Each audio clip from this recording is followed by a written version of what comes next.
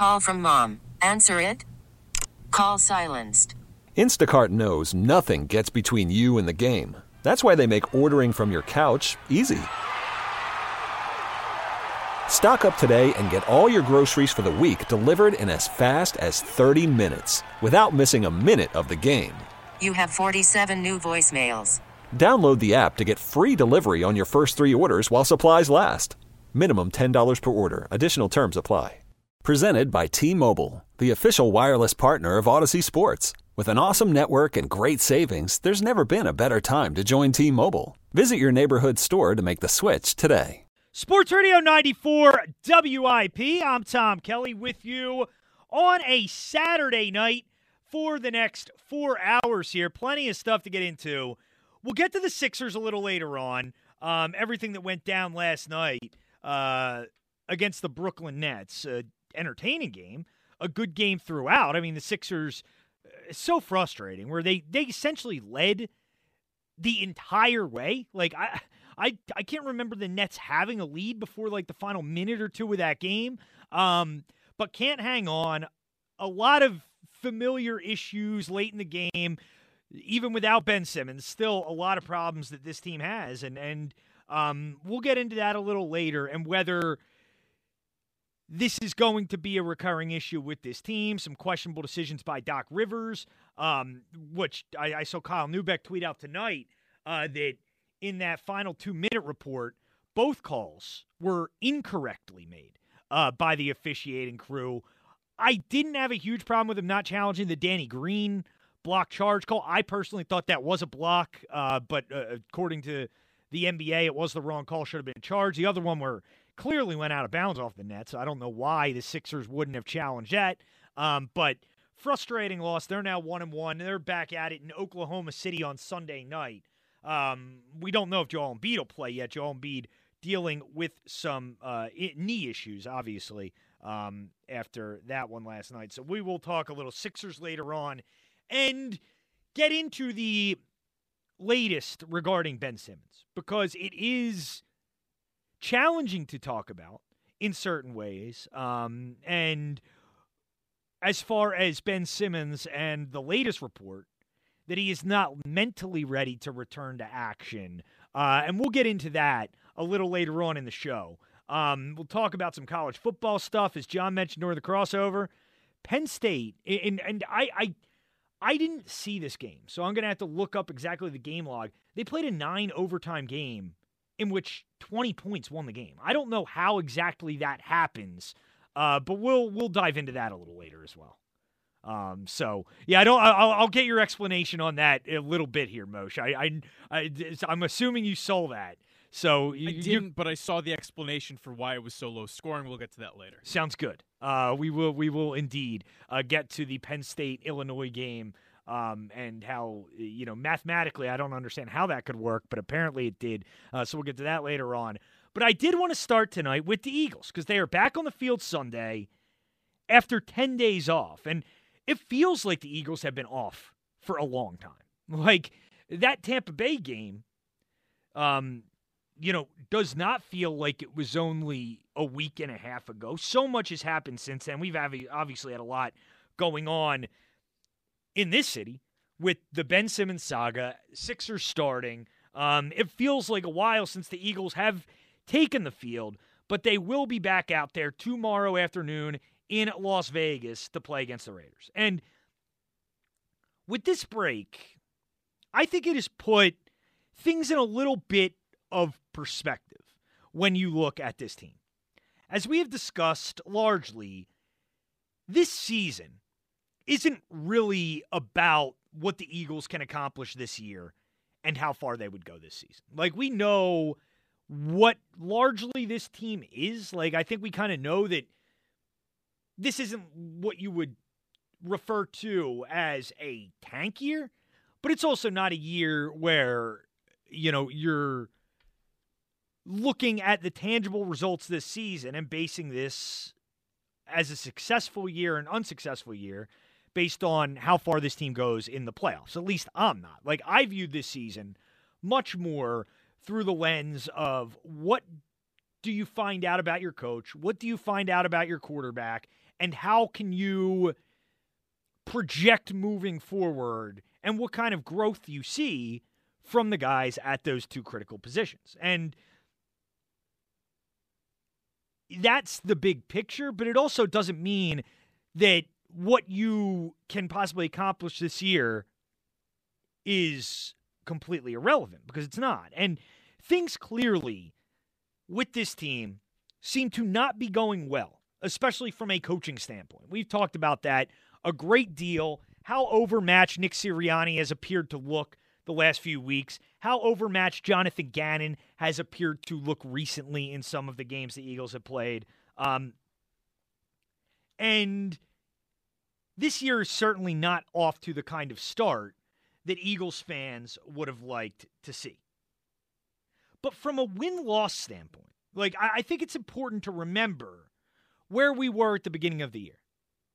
And when we looked at this season, to start off, if you had said, through 6 games, the Eagles will be 2-4, I don't think anybody would have, thought that was a bad outcome, considering the schedule that you had, considering you're playing the Bucs, you're playing the Kansas City Chiefs, you're playing a team like the Niners, who was expected to be very good, the Cowboys, who have all the firepower that they have. 2-4 would have been a pretty acceptable result. And when you look at where we are right now, it's not a terrible result. And seasons do have ups and downs. And obviously we react to every moment as fans, and especially with this team. We react and at times overreact. And I don't necessarily think we've overreacted in this instance. But it's important to keep in perspective what this team is, where they are, and what they could potentially accomplish moving forward. And I don't know how good this team is. I personally don't have an extremely high opinion of them, mainly because of the coaching issues that we've seen, and Nick Sirianni just not inspiring a ton of confidence as far as being a guy who can make adjustments on the fly and get the most out of his players. But this season is not over by any stretch. And when you look at the schedule remaining and you look at the extra wild card team, it is not impossible. Even with, the way this season has got underway, and even though a lot of the talk has been negative, it is not impossible that the Eagles could be in the mix late in the year for a playoff spot, especially if they win this football game. And it is the critical importance of winning this game on Sunday to keep the season alive. And if you want to get in, 215-592-9494, 215-592-9494. But, when you look at the schedule, this team is going to luck into 6 or 7 wins. When you look at what they have remaining, they just are. This is probably the 3rd most difficult game the Eagles have remaining on their schedule, behind Dallas at home, the Chargers at home. This is probably the 3rd most challenging game you have left. I mean, maybe Denver on the road, even though Denver's not a very good team. It would really just be playing on the road in that atmosphere that would make that a challenge for this team. But this is probably the 3rd most difficult game remaining on their schedule, and it's not unwinnable. John and I just talking during the crossover. I don't really understand why the line's 2.5. I expected the Raiders to be closer to a touchdown favorite. But that tells you that the odds makers, who are pretty damn good at this, think the Eagles have a legitimate chance to win this football game. And if they can win this game, which, as I said, Vegas seems to think they have a chance to do so, they can and will likely be 4-4 after going to Detroit next week. And, I think it is important to remember, as much as we have complained, as much and rightfully so, and as much as we have criticized this team, and rightfully so, this season is far from over. And that's kind of where I want to start tonight. Can the Eagles win this game on Sunday? Can they beat the Raiders? Because if they beat the Raiders on Sunday afternoon, the entire scope of this season looks differently as far as I see it. The entire way you can project what this team could become and what they could accomplish changes dramatically if they can find a way to win this football game. And I want to know, do you still have hope for this Eagles season? You know, not just beyond, not just finding out about Hurts, finding out about Sirianni, but do you still think this team could make a run for the postseason? You look back at last year, the Chicago Bears made the playoffs. The Bears were bad last year. That was a bad football team.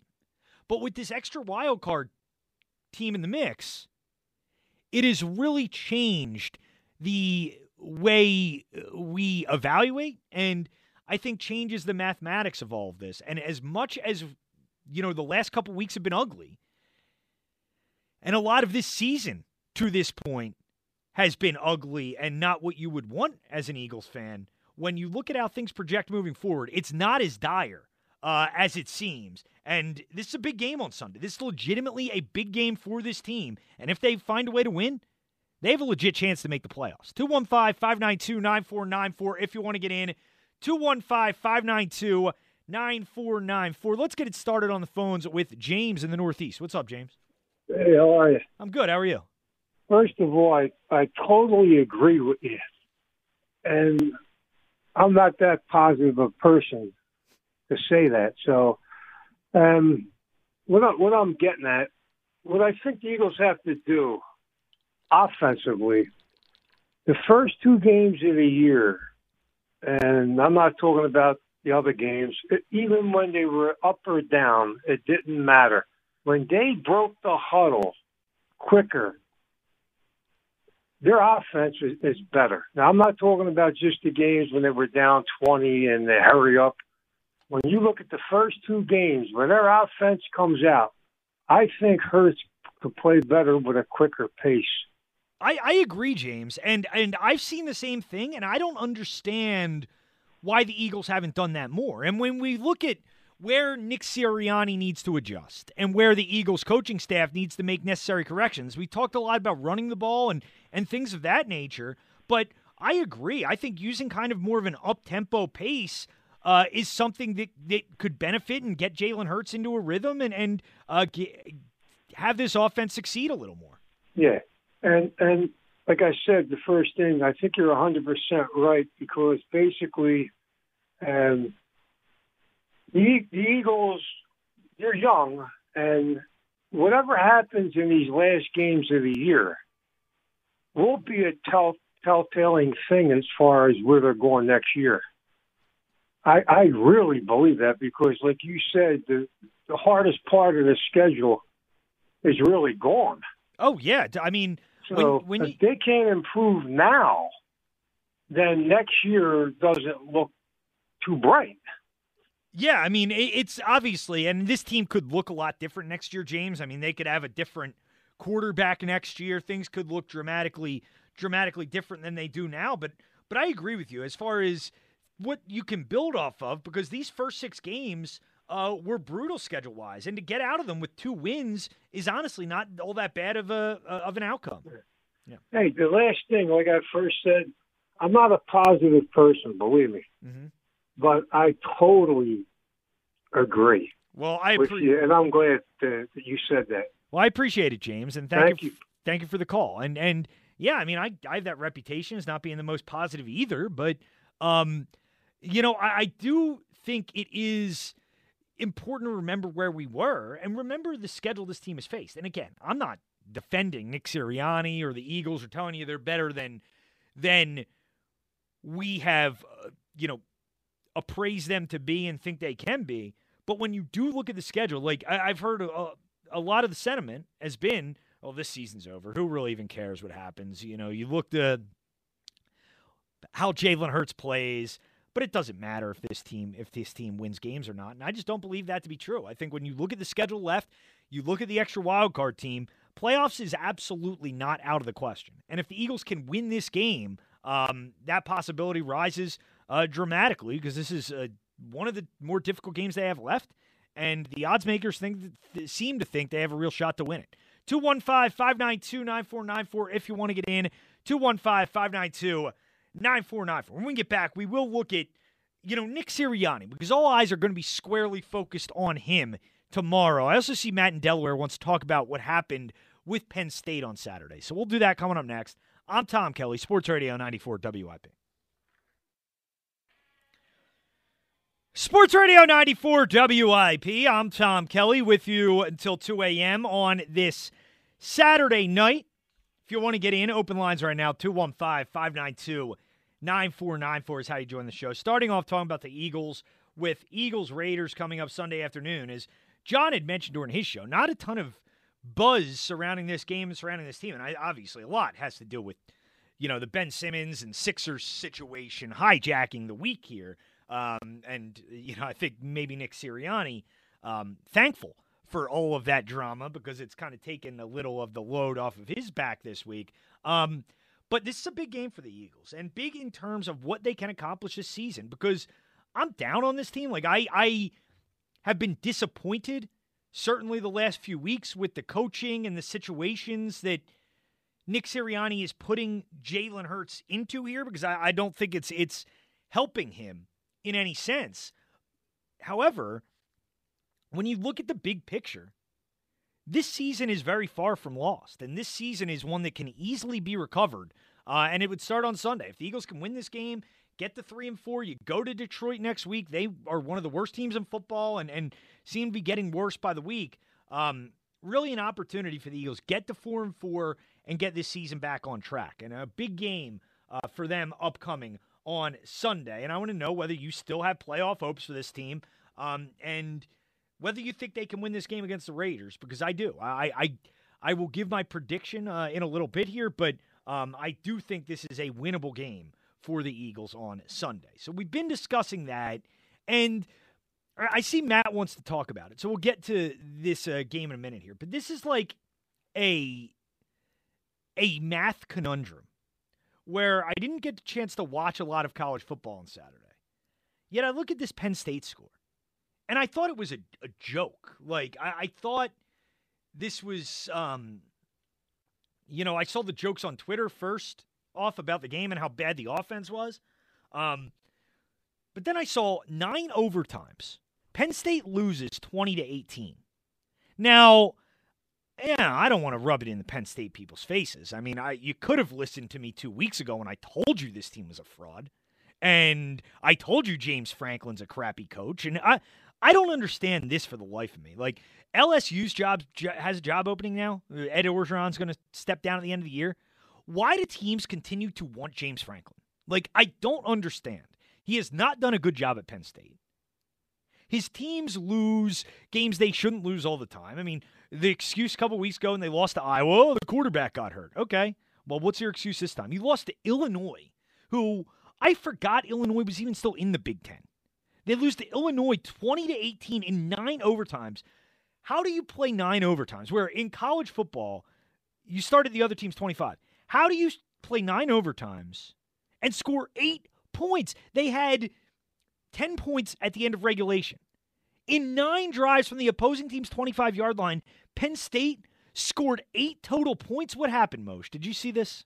I did not see it, okay. But the new rule in college football for this season is after the 3rd overtime, each team basically just gets a shot at a 2-point conversion.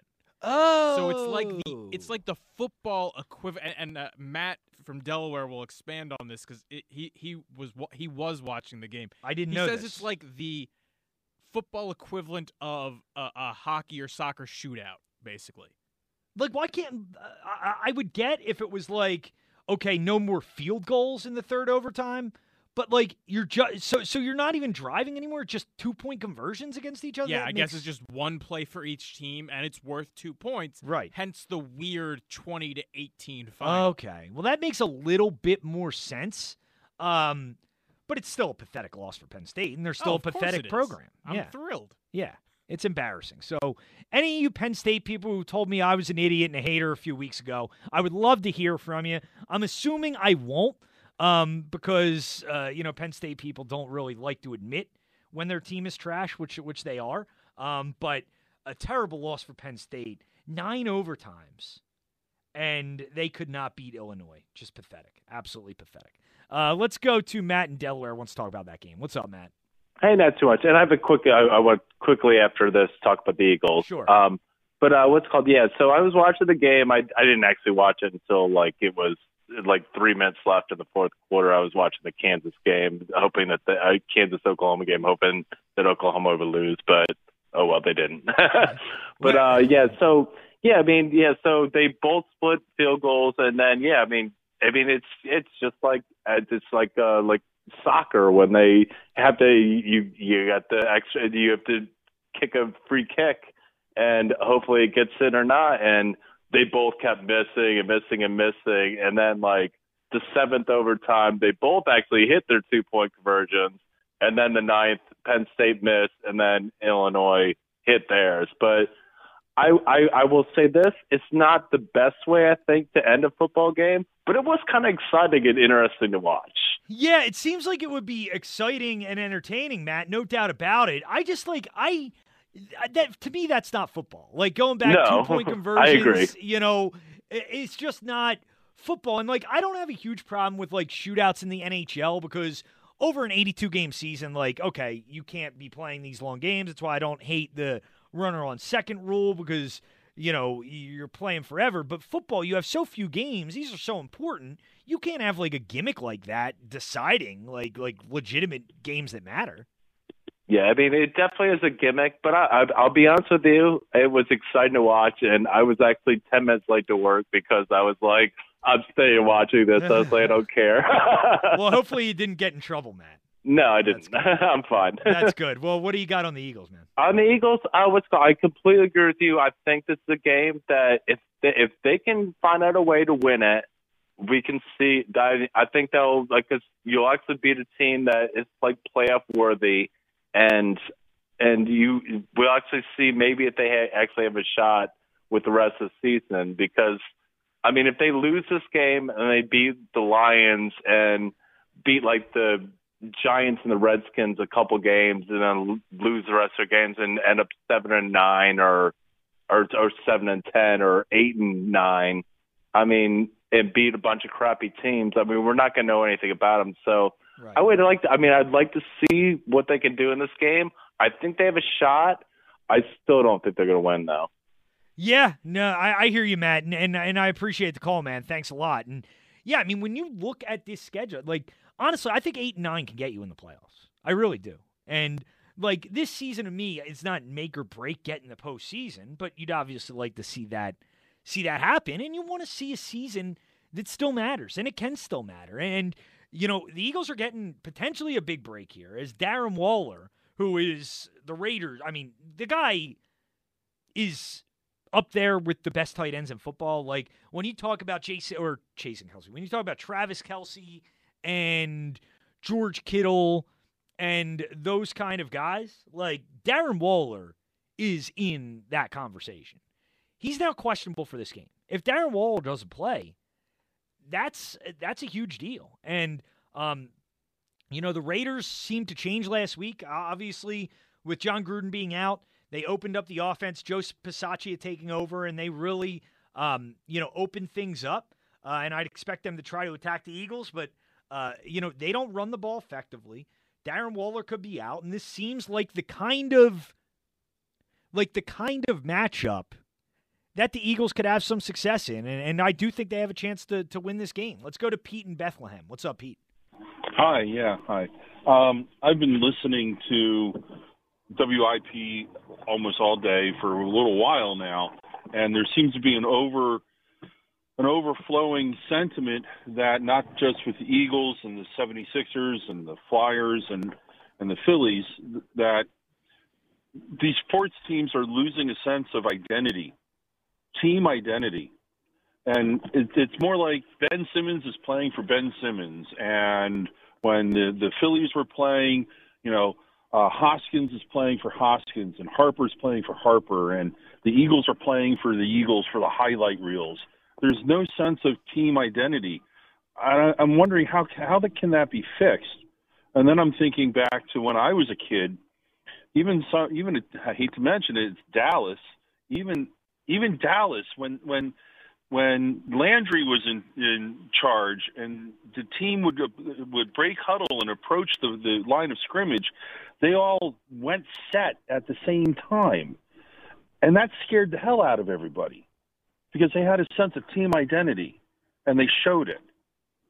And I'm wondering if that's part of the problem right now. Yeah, I don't know if I'm seeing necessarily the same thing from the Eagles, Pete. I do agree with the Sixers. And, in the NBA in general, I do think there's a lot more, it's much more about players now than it is teams. And obviously the Ben Simmons thing, I mean, that is not a situation where he seems to be a part of what's going on. And I can see why that would bother you because I do think it is something, especially in the NBA, where it's much more about players than it is teams.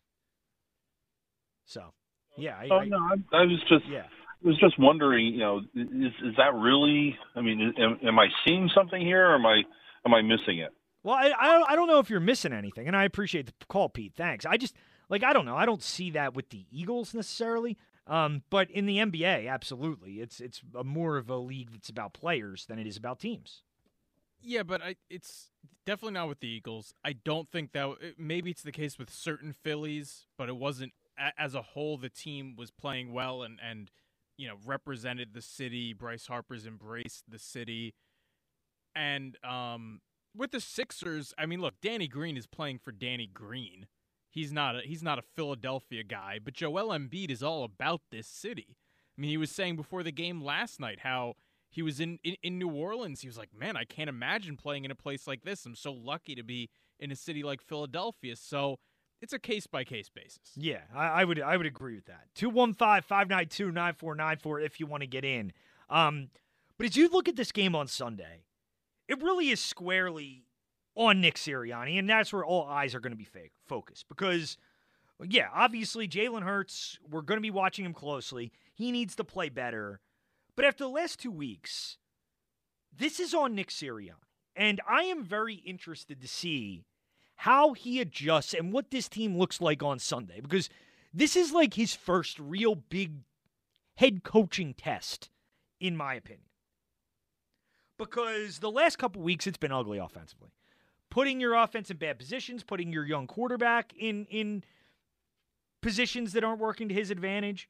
But this is a real chance for him to adjust and change to help his players. And it's something that he has not done a good job of so far this year, really in any sense. And as we find out more about Nick Sirianni as a coach, this is going to be a very big day to see whether he does have the chops to be an NFL head coach. Because obviously there's a lot of concern right now, and I'm concerned. I mean, I think if things don't improve, there's a legit possibility that this guy could be one and done. Not that the Eagles would want to go that route, but they might not have a choice. I mean, if your offense consistently is struggling and you're not making any strides or any adjustments, you'd have to question the long-term approach and the ability for him to be a head coach in this league. And now you have 10 days. You've gotten essentially a mini bye. This is going to be very interesting to me to see whether this offense does look different, because the last 2 weeks have been pretty ugly. And to me, it all starts with Jalen Hurts. And it all starts with putting him in situations to succeed.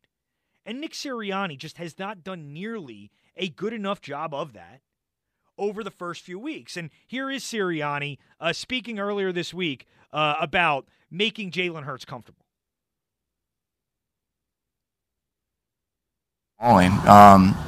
And what you're doing, right? And so we're talking about the drop back pass game, we're talking about the play action game, we're talking about the screen game. Like, we just got to do things and that's your evaluation after 6 weeks. What are we doing well? What are we not doing well? Do the things more. And because, when he's feeling comfortable with that, so at first I'm putting it on me. It comes down to play calling of putting him in positions where he feels comfortable with the play. And Nick Sirianni hasn't done a good enough job of that. He hasn't put Jalen Hurts in comfortable situations, and that's where running the ball more, and I hate to be that guy because I hate that typical analysis that you just got to run the ball more, but it really is true. Like, you got to take heat off your quarterback, and the way you do that is to, run the ball, kind of make that rush think twice about their responsibility so they can't just tee off, and you're not putting your quarterback in a situation to succeed the way you have been so far. And some of the comments Nick Sirianni's making, too, are concerning. And here was Sirianni after last week's game talking about, the unscripted plays and how, Jalen Hurts, so much of their offense is built around Jalen Hurts and how he can improvise. That's what we're talking about with, we want to be able to make some plays in the pocket, and there's a couple, there's too many of those. We're trying to get it down from whatever percentage it is. We wanted to get into that 40% area of unscripted plays. I'm definitely thinking tonight we were higher than that, and that's got to change. And that I would hope is like an answer that Nick Sirianni has gone back and reevaluated.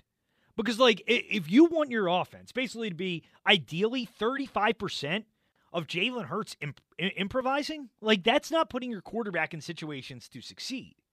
Jalen Hurts is not the kind of player, certainly at this point in his career, where he can put the offense on his back and you can just say, okay, Jalen, you just run around and do something.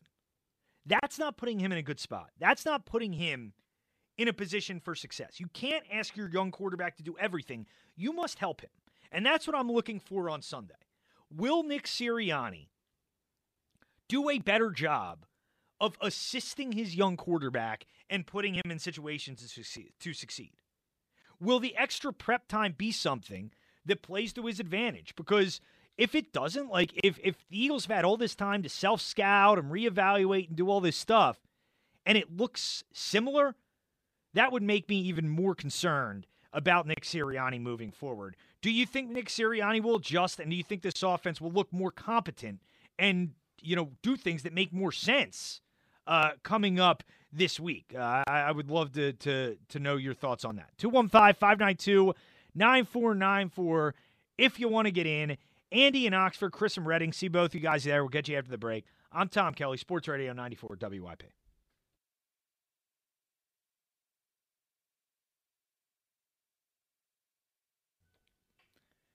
Sports Radio 94 WIP. I'm Tom Kelly. A little later on, we'll do a full NFL Week 7 preview. I got to say, I don't think it's the best slate of games on Sunday, to be honest with you. Not a lot of great matchups, some really big lines. Not a lot I love from a betting perspective either. But we'll get into that a little later on with everything happening around the NFL going into Sunday. But talking about the Eagles and whether this is a game that you believe they can win. And as bad as it's been, as bad as it seemed, if the Eagles win this game, this season's really back on track. And they could be 4-4 with a trip to Detroit looming next week and could really change the calculus on this season. And I think while there has been a lot of criticism, and rightfully so, this isn't a situation where the season is over. I mean, even though the Dallas Cowboys are very good, you don't need to win the division. You look at the wild card situation, there is going to be opportunity if the Eagles can get some of these wins in some of these games they're not typically supposed to, because the schedule really lightens up as the years goes on, and not a lot of difficult games left. The Eagles might not be able to capitalize on it. Time will tell, but they have an opportunity, and obviously a big opportunity to win a game on Sunday against the Vegas team that could be down one of their top offensive weapons in Darren Waller. Let's go back to the phones. Our buddy Andy in Oxford. What's up, Andy? Okay, how you doing, buddy? Good. How you doing, man? Good. I was at the Penn State game today. Oh, you were, huh? Yeah. Yeah. And how long did that game actually take, Andy, start to finish? I sat in that seat for a little over 4 hours. Wow. And what was frustrating is, because have you been to a Penn State game? I went to one Penn State game. Yeah, back in 2007, I went to a Penn State Ohio State game. Student section is at one end of the one end zone, and we were sitting 30 rows off the field, and my son and I, and during those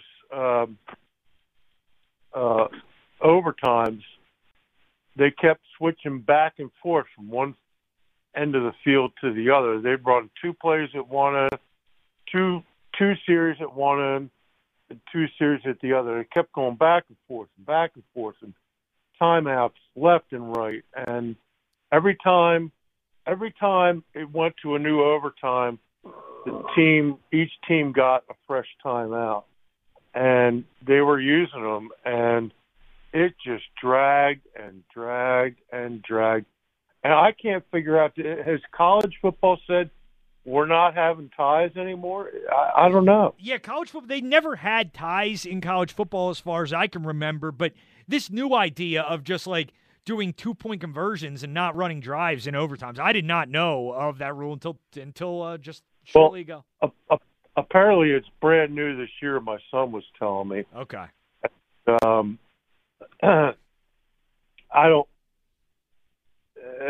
I'm not particularly a big hockey shootout fan. I don't really watch soccer, so I don't know about that. But right. I don't care for the shootout in hockey. I'd rather see a tie than, a freak occurrence in a shootout myself. At some point, did you think about just getting up and leaving, Andy? Was it that boring? Where you're like, but it was my first Penn State game. I'm 60. Oh. I've been a fan since I was 18, and then I was there with my son, and there's no way he was leaving. And and let me tell you, at halftime it was 47 degrees with wind and drizzle, and it was freaking. We were freezing our you-know-what's off, and it was not a pleasant situation to be in, sitting in your seat for 4 hours. 4 hours is too long for any sporting event to take. Yeah, it's just ridiculous. Yeah, and go ahead. If I could chime in on one of your previous callers, talked about everybody playing for themselves. I don't think Reese Hoskins plays for himself, and I don't think Bryce Harper plays for himself. I think those guys want to win, and I know there's other guys on the team that are glad to be there and want to. So I can't agree on. I don't think that's a good blanket statement. Yeah, no, yeah, I hear you, Andy, and I appreciate the call, man. Thanks. And yeah, I get the caller's point. I just didn't think in terms of those teams that I think there is an identity, and I do think they have that kind of team identity. 215-592-9494 if you want to get in. Let's go to Chris in Reading. What's up, Chris? Hey, Tom. How's it going tonight? Not bad. How are you? Pretty good, thanks. I just wanted to give a quick comment. I've been listening for a while, and a lot of people, even friends and family, seem to be really, really down on Jalen Hurts and, saying he needs to be better and stuff. And I definitely agree. I think there's been a lot of mistakes made, but I don't think he's terrible. I don't think he's a superstar, but I don't think he's terrible either. I think, with a young coach, Sirianni's not doing a great job. I often wonder if they keep him as a coach, which I think is a little unlikely, but if they do, you bring in a new offensive coordinator, or I think they've had like special coordinators come in before to kind of run offenses and stuff. And I guess my other point would be is what you've been talking about tonight is I definitely think they have a shot to win. I think it's going to be a close game, but I think they could win for sure, Tom. Yeah, Chris, I do. I think this Raider team is talented, but they're not unbeatable. And your point on Hurts, I agree. Like, I don't know if Jalen Hurts is capable of being a franchise quarterback. And the Eagles don't know. The Eagles didn't draft him for that. They drafted him to be a cost-effective backup. Obviously, because of what happened with Carson Wentz, he's kind of been thrust into this role. But I see potential with Jalen Hurts. But what's frustrating to me is, like, with what Nick Sirianni is doing so far, I don't think it's given us a real good opportunity to truly evaluate him. And that's something that's got to change because, that should be what this season is really about, is figuring out what you have. And right now it's been difficult to assess because he's being placed in what I think to be really poor situations. Yeah, I agree. I mean, there's been times where he's has hit Watkins deep. I mean, so it's not like he lacks, I guess, the skill set. I think it could be scheme and stuff like that. And I have a really funny thing to tell you. I think you'll get a kick out of this. Okay. So, I work at a private country club, and be careful what I say, but by all means, the general manager of the Raiders is actually a member of our club. And over the summer, another member actually brought Jalen Hurts, and they were both there together. I got to say hello to both of them. It was kind of interesting, and then I'm going to watch the game tomorrow, and it should be kind of a weird concept to watch that, but they were chatting it up for a while. It was kind of funny, actually. Yeah, So, Mayock seems like a decent enough guy, I guess. He's a great dude. Yeah. He's a really great dude. So, invited us to a game, but I work like most people, so I haven't been able to go out. So Yeah, no, I hear you, Chris. I appreciate it, man. Thank you for the call. Yeah. Oh, sorry, I didn't mean to cut you off there. And man, that Chris brings that up, going to games and stuff. I had been in the process with my friends of planning a trip to Vegas for this game. Ended up not happening. And man, I'm seeing the videos from Vegas right now from like Eagles fans, and John Clark just tweeted out a video of a bunch of Eagles fans in Vegas, and it's making me feel bad about not being able to go. But other commitments. Obviously, I can't leave you guys without me here. But yeah, it looks like people are having a great time out there in Vegas this weekend, and I would expect it to be a pretty large Eagles contingent. Like I think it's going to be one of those games where you can hear how many Eagles fans are there at the game. Like I think it will be, if not majority Eagles fans, certainly split. And should be a fun one to watch on Sunday. And who knows, maybe that can give the team a little bit of an extra lift moving forward here. 215-592-9494. We're talking about the Eagles. Can they win this game against the Raiders on Sunday? Really big one to kind of get this season back on track. And we will get to the Sixers when we return. I see Tony, Dave, Julian, and Eric all want to talk about the Sixers. So we'll get to that when we return. Talk about what happened against Brooklyn last night. And we will delve in to the latest dealing with Ben Simmons. And where do we go from here with this saga that's taken a billion twists and turns over the last few months? 215-592-9494. I'm Tom Kelly, Sports Radio 94 WIP.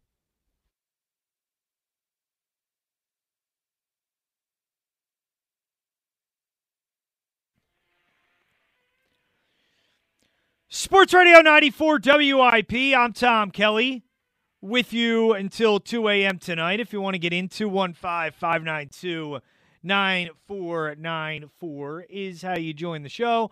Obviously, talking a lot about the Eagles so far tonight as they take on the Raiders tomorrow. First time in 10 days that the Eagles will be on the field. So, talking about that game and whether this is one the Eagles can win. Only 2.5-point underdogs, which I'm surprised. I thought it would be a bigger line than that, but it's a beatable team. I mean, the Raiders obviously have been dealing with a lot internally with the whole John Gruden situation and how they're moving forward, but a winnable game for the Eagles and one that they need, and can really benefit them. Like, if they win this game, the hopes for this season and potentially going to the playoffs really, once again, become a legitimate possibility. So discussing that, and also wanted to start getting into the Sixers as they lose to the Nets last night, a frustrating loss. I mean, a game that they led pretty much the entire way, and then at the end of the fourth quarter, just horrendous offensively. And it's the same thing we've been saying for years. They Ben Simmons or not, they don't have a legitimate perimeter scorer to pair with Joel Embiid.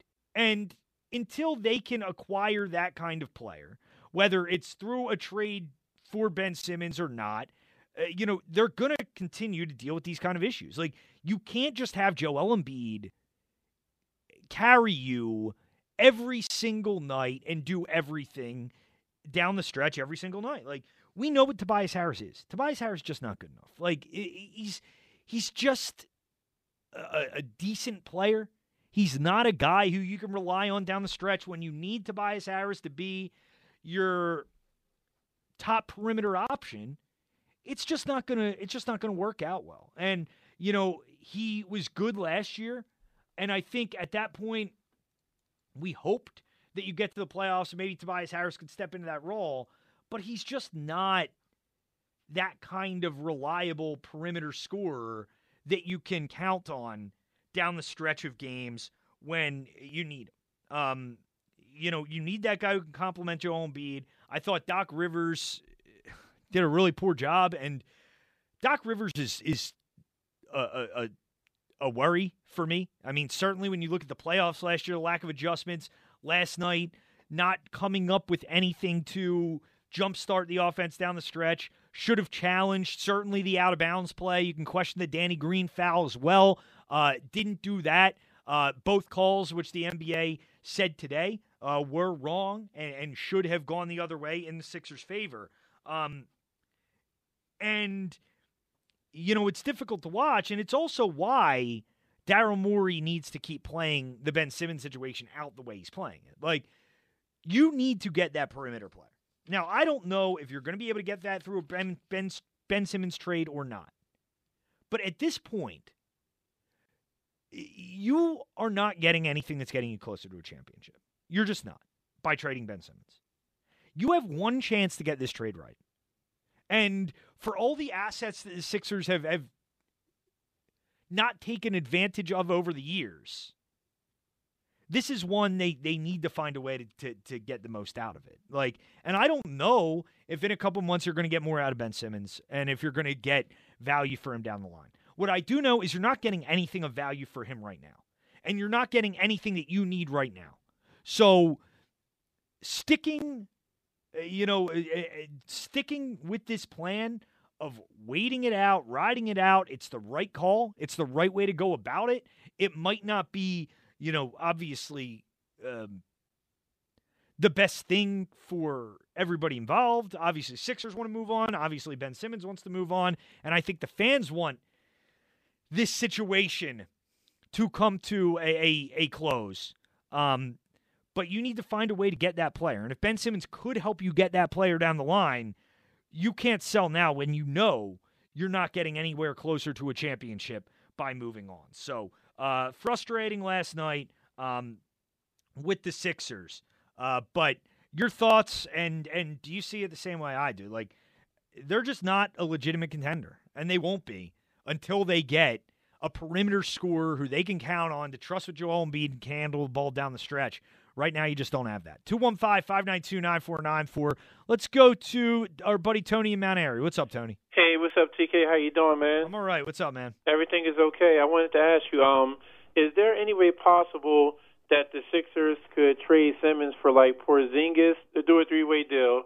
You get Porzingis, you can get Buddy Hield from Sacramento, and a couple first-round picks from each team, and possibly pick swaps. Would you do that? Well, how would you, who's getting Ben Simmons and what's the other team getting? Like, well, here's the thing. You might even have to put in Tobias, but I don't know if you can trade two max contracts. Well, who's getting who here, Tony? Well, that's what I'm saying. Like, maybe Dallas is getting Ben Simmons for the Porzingis swap, or maybe Sacramento gets Simmons, and they give us, like, Halliburton, which I don't think they're going to do. Some type of three-way deal between Dallas, Sacramento, and the Sixers. Buddy Hield has to be in the trade, and I want Kristaps Porzingis. Even though he gets hurt a lot, maybe Dallas could pay a portion of his salary. Yeah, but Tony, again, like, okay, say Sacramento is getting Ben Simmons. What is Dallas getting? I don't know what they want. Maybe they can get Tobias Harris, or maybe the Sixers can put in Tobias and maybe Thibault, but they're going to have to sweeten the deal with a Thibault or something. Yeah, I don't want Maxey going, so you might have to include Thibault. Yeah, I don't know, Tony. I'm honestly not a big fan of Porzingis. Like, I don't think he's all that good at this point. He just gets hurt too much. Yeah, even when he's out there, I just don't. I don't know. I'm not a huge Porzingis fan. I think you're probably just going to have to hold on to Ben Simmons and see what happens down the line. I don't really think now a deal's. Why didn't he do the Malcolm Brogdon deal? I don't understand that. Yeah, they I guess thought they could get more than Malcolm Brogdon, and time will tell. I mean, that's going to come back to haunt them because they tried to get him before, and I think they couldn't get him. So it's like, okay, what's the loss of interest now? And one thing I want to say, TK, is that Ben Simmons situation, that was not a jersey hanging on his pocket. It was a phone. I don't know what people are looking at. That is a cell phone hanging on his pocket. Yeah, it was a cell phone in his pocket, and I appreciate. Yeah, that wasn't no jersey. Yeah, and I appreciate. No problem. Yeah, I appreciate it, Tony. Thanks. And yeah, I think I don't even know what was going on there. Where the jersey, they said, may have been a phone wrapped in a jersey. I don't know. I mean, this whole situation is just crazy, and we'll get more into the Ben Simmons part of it coming up here in the next hour, because I don't like the latest turn here. I don't like what is happening right now with the Sixers and Ben Simmons, and it's frustrating on a lot of different levels, and we'll get into that a little deeper here coming up. Let's go to Dave in Frankfurt. What's up, Dave? Hey, what's going on? How's it going? Pretty good. So my question is there any way that the Sixers can suspend Ben Simmons indefinitely for conduct detrimental to the team without pay? I think that's something that they would like to do, Dave, and I think that's probably the way they were going to go about it, but now obviously Ben Simmons making the mental health claims complicates things, and this is going to take time. That's a joke, by the way. Well, this is going to take time to work out. Now, I don't know if he's going to be evaluated. I don't know exactly how they are going to respond here, how the Sixers will respond, how the league's going to respond, but I would certainly understand why people would have questions about that. Well, let me paint this picture, and you can tell me if this is realistic or not. So you got to give this dude, you got to, figuratively speaking, you got to spank this dude and spank him hard. You suspend him without pay indefinitely for conduct detrimental to the team, and if he tries to, ease his way or weasel his way back in, you have to set terms. You have to make him, do a press conference where where he apologizes to the fans, his teammates, and the organization. And if he, steps out of line again, you put him back on suspension indefinitely, and you do that until you get a good deal for him. And you just have to do it like that. You really have to play hard-nosed ball with him, because it's like he's acting like his behavior and the whole thing with him using his mental health thing, he's making a mockery out of mental health awareness. This dude, like, it's just ridiculous. You know what I mean? Like this. I don't know. Tell me if that's realistic or not, how realistic that is. Yeah, no, I hear you, Dave, and I appreciate the call, and I want to get into that right now because, this is the latest in terms of Ben Simmons, where we all knew he wasn't going to play Friday night. We all knew that wasn't going to be something that was going to work out. And by the way, I mean, there wasn't a lot of anti-Ben Simmons sentiment last night at the game. I was there. I didn't hear any chants or anything like that. And the latest after, this week of chaos where he gets kicked out of practice, suspended for Wednesday night. So Ben Simmons attends shoot-around Friday morning, the day after Daryl Morey pretty much digs his heels in and says, Ben Simmons isn't going anywhere right now unless we get a really good offer for him, and I think that's the right way to go, and that's the way Daryl Morey should be operating. But the latest reports that Ben Simmons spoke to the team, spoke with Doc Rivers, and is saying he's not mentally ready to return. And Joel Embiid mentioned that last night in his address to the crowd pregame. What's up, guys? It's good to have you back. On behalf of my teammates, the organization, and myself, I just want to say thank you for your support, all these years and then now. And, a lot has happened the last few months, and I urge you guys to continue to support us and our teammate Ben, because he's still our brother. Let's go. So Joel Embiid, a very magnanimous, I think, leadership-like statement before the game, encouraging people to support Ben Simmons as he deals with what he is calling mental health issues. Here was Tobias Harris after the game talking about that same topic. I think that, it's easy to look at something on the surface and come to your assumptions on a lot of things, and especially athletes, in general in this space, we're depicted as superhumans and not really supposed to have feelings or go through anything. So I think we just have to really understand that he's human first. And, if he's going through something at a time, we have to respect that. And we have to be there for him as a team, organization, fans, all the way down the line.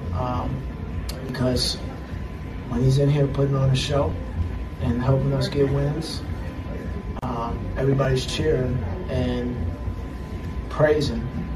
But when something, we live in a what have you done for me lately type world, and when that's not the case, it's easy to turn it around. So I think at this time, he needs more support than neglect. And I think we just got to be there for him as a team. I relay that to the group. And I hope that message is loud and clear to our fans and everybody around the organization. And honestly, you guys as well, as media, you guys have a job as well. And I understand the field that you're in, but you guys got to understand that we're talking about a person as well that has a family, has emotions, and he's a great person as well. So we gotta really respect that, and just don't do everything for the clicks, for the clickbait. Understand that we're a team. Philadelphia 76ers, you guys, media, we are a team. We win games. It helps your job, make your job easier. So I think we got to look at that as a collective effort as well. Thanks, Steve. So, first off, Joel Embiid and Tobias Harris, I think showing leadership. Whether that's how they really feel or not, showing leadership in supporting Ben Simmons. Now, I obviously hope that Ben Simmons isn't dealing with a serious mental health issue. We know there was stuff last year that went on with his family. Obviously, the playoff meltdown. Certainly, a lot of things have gone on that can't be easy to take. But I really, really hope that he's being genuine about this. Because it would be in such poor taste and so disrespectful. And I think, would really be mocking people with serious mental health issues if Ben Simmons isn't being genuine here. And, I'm not here to judge I don't know what's going on inside Ben Simmons' head. None of us does. And I don't really even have a lot of interest, getting into the debate, if Ben Simmons is faking this or not. I don't think that's a productive conversation or a conversation that I really want to delve into all that much. But I understand why people will be skeptical. And this is the situation that Ben Simmons has put himself in here, is with his behavior this offseason. I get why people will be skeptical, because the way I look at this, the way I can understand it and see Ben Simmons' objectives and goals this offseason were that he's had two goals. Number one, get traded however he can. And he's tried so many different reasons for why he needs to get traded, from can't play with Joel Embiid and Doc Rivers' comments, wasn't given an opportunity to develop here because the team was too good. Whatever kind of reasons he is given, they've all fallen flat. They've all fallen flat. And if he can't get traded, his next goal would be to not play for the Sixers and make his money. And that is where Ben Simmons' goals have seemed to be lying at this point. Now, I'm not going to tell you he's lying about this. I don't know what's going on with Ben Simmons. But with all the things that he has thrown out there, for it to get to this point, and we know his goal is to get paid without playing, I understand why people would be skeptical. And I understand why people would think this is just Ben Simmons with his latest, excuse, with his latest ploy to try to get paid without going on the floor for the Sixers. And if that is what this is, it would be just dirty, honestly, despicable, quite frankly, to go that route, because it's mocking people with actual issues. And maybe there's something going on. I don't know why, Ben would not have been upfront about this earlier. I know this stuff can be difficult to talk about, but people would be much more understanding. People would have been much more understanding of him. Last night, I was down at the game. There wasn't this anti-Ben Simmons sentiment down there. There weren't, bleep Ben Simmons chants or Simmons sucks or anything like that.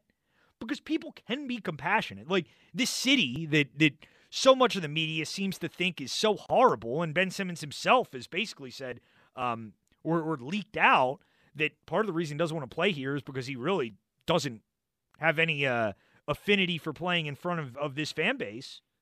This fan base can be understanding and has been in the past. Fan base been understanding of Brandon Brooks, Lane Johnson, people who have really dealt with these issues. And with all the reasons that have been given, this, the thought process amongst many is that this is just the latest one. Now, I don't doubt that Ben Simmons is insecure. I think we know that. I don't doubt that he lacks confidence. We know that. But that is different from, struggling with mental health. And again, I don't want to get into is he lying? Is he being genuine? But I really hope he's being genuine. Because just from a distaste standpoint, this would be pretty sickening.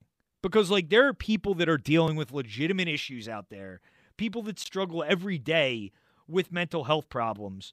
And if this is just his latest ploy to get his money, because there is a clause in the CBA that, says a player can't be suspended without pay for dealing with mental health issues. If it turns out that is the case, it would be utterly disgraceful. It really would. And, I just hope Ben Simmons is being genuine. His teammates, at least, Tobias Harris, Joel Embiid, seem to be echoing that they believe he is being genuine. I mean, Joel Embiid, I think, understands that, him coming out and fighting with Ben isn't productive as far as a trade is concerned. But I hope he's being genuine, because if he's not, it would be disgraceful. 215-592-9494 if you want to get in. 215-592-9494 if you want to get in. Give me your thoughts on how you believe the Sixers should proceed with Ben Simmons. Should they look to trade sooner rather than later, or should they hold off? I still think Daryl Morey's doing the right thing. I think if you're not getting value now, you can't afford to mess this trade up. And, I don't know if the prospects of getting a legit difference maker for him are going to improve, but that's what this team needs. This team doesn't need role players. If they get a few role players to come in for Ben Simmons, that's not getting them anywhere. So I think holding out is the right option at this point. 215-592-9494. Also, Eagles-Raiders, get back into that. Eric, Eddie, Steve, get all you guys after the break. I'm Tom Kelly, Sports Radio 94 WIP.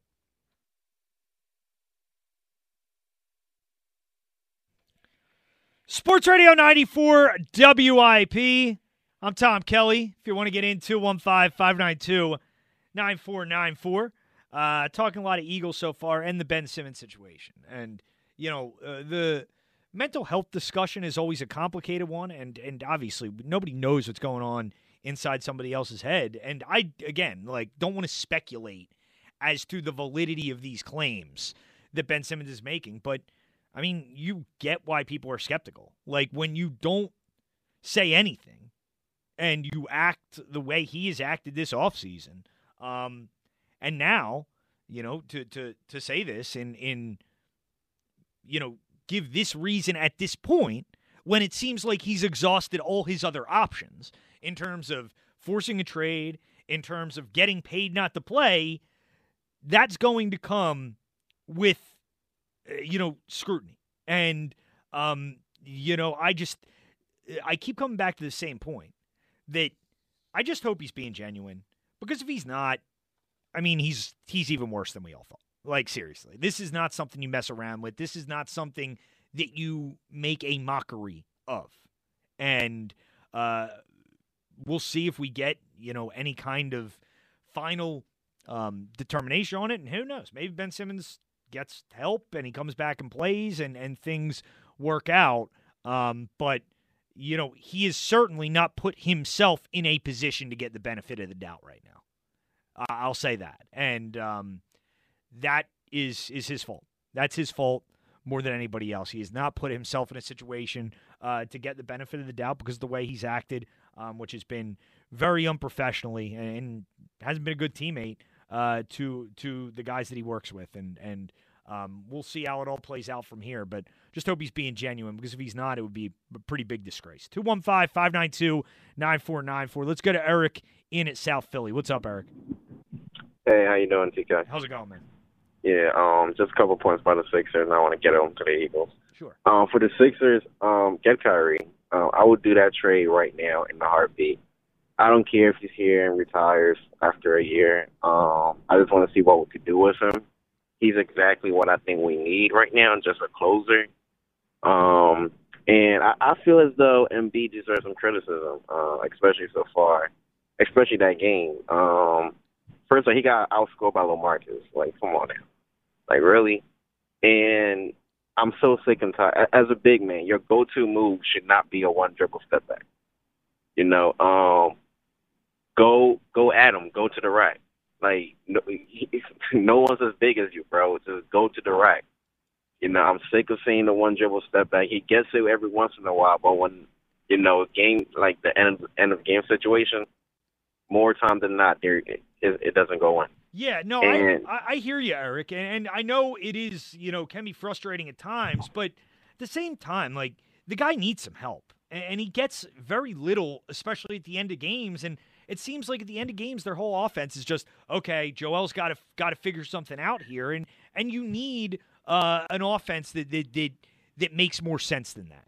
Okay, my point about that is I was out on Doc Rivers from last playoff against the Wizards when he did the whole group substitution thing. Mm-hmm. That's when I'm like, okay, yeah, we're not going to win with this guy, because it doesn't make no sense. And as far as end of game situation, we scored 1 point in 5 minutes. Like, how is that possible? No, like 1 point in 5 minutes. It's terrible, and that's why Eric. And I know the NBA's a league; it's about players, but like, you got to do more as a coach to jumpstart your offense. Like, you got to figure something out. Plays that are right there in front of you. Challenge the play. Right. What do you got to lose? I don't get it. I don't get it. It's not I really don't get it. No, and especially, like, I honestly didn't have a problem with him not challenging the Danny Green one. I thought that was a block. But the out-of-bounds play, like, that's clear. Yeah, you got to challenge out-of-bounds was clear. Well, it was clear. It was really, really clear. And Danny Green out here shooting two air balls in a row, and the coach is okay with that early in the shot clock. You know, they coming back, and they always felt like it was in the game. Every time KD gets in the game, it felt like a 1 point game. Every time. We'll be up by like 12. As soon as KD come in, it feels like a 1 point game. Yeah. You know?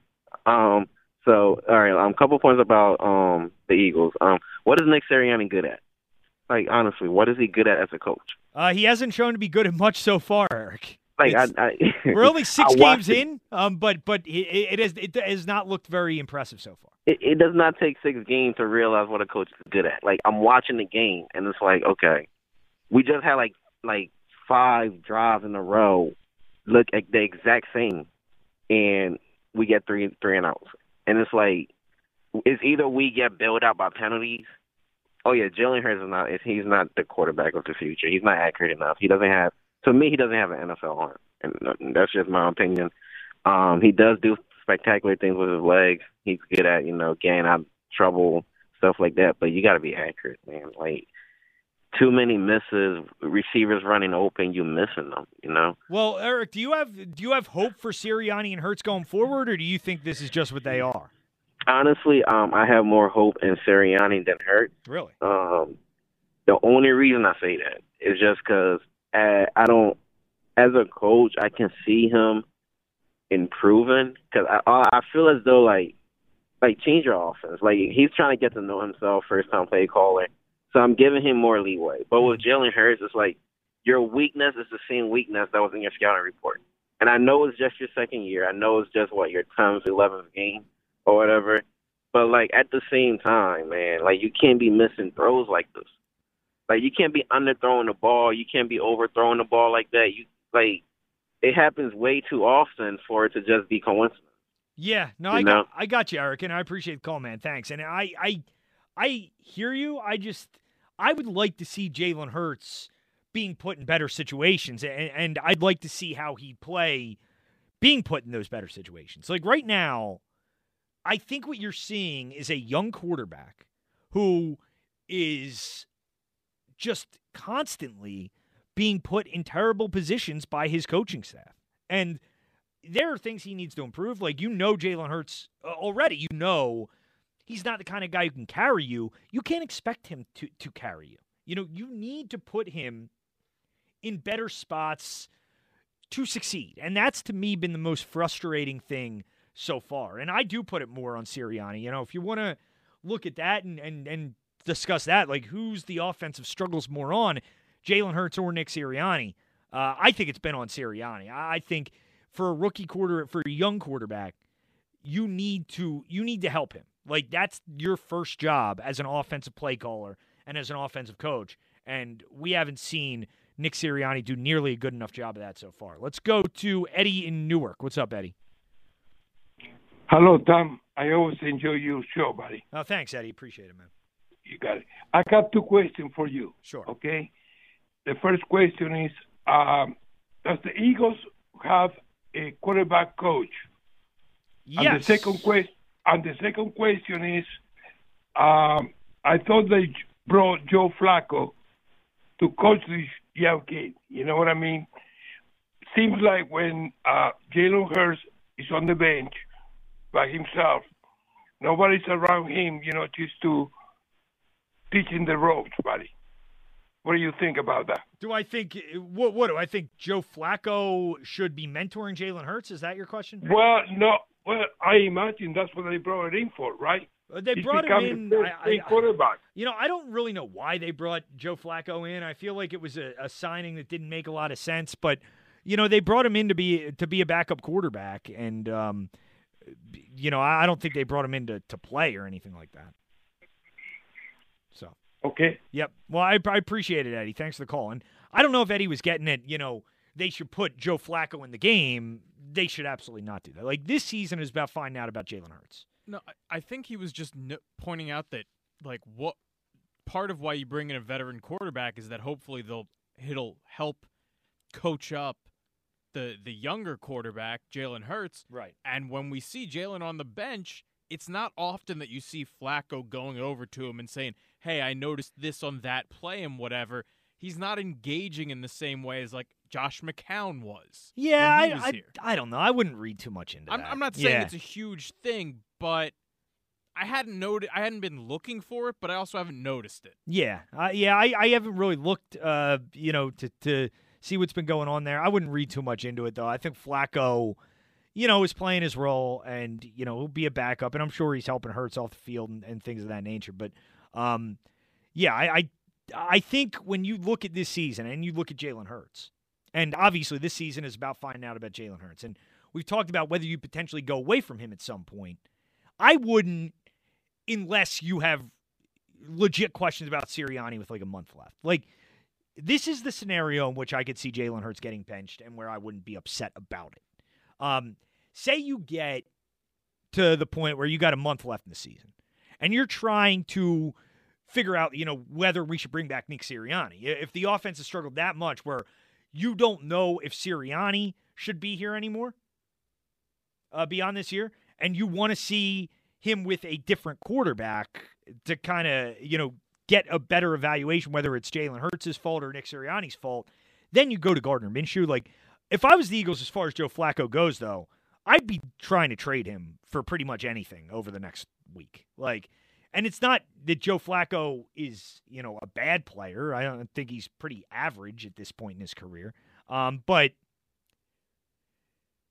like, Joe Flacco serves no purpose here at this point. Like, if the Eagles were to either go away from Jalen Hurts in a benching scenario or he were to get injured, the guy you'd want to see is Minshew. Like, he's the guy who is younger and would potentially have more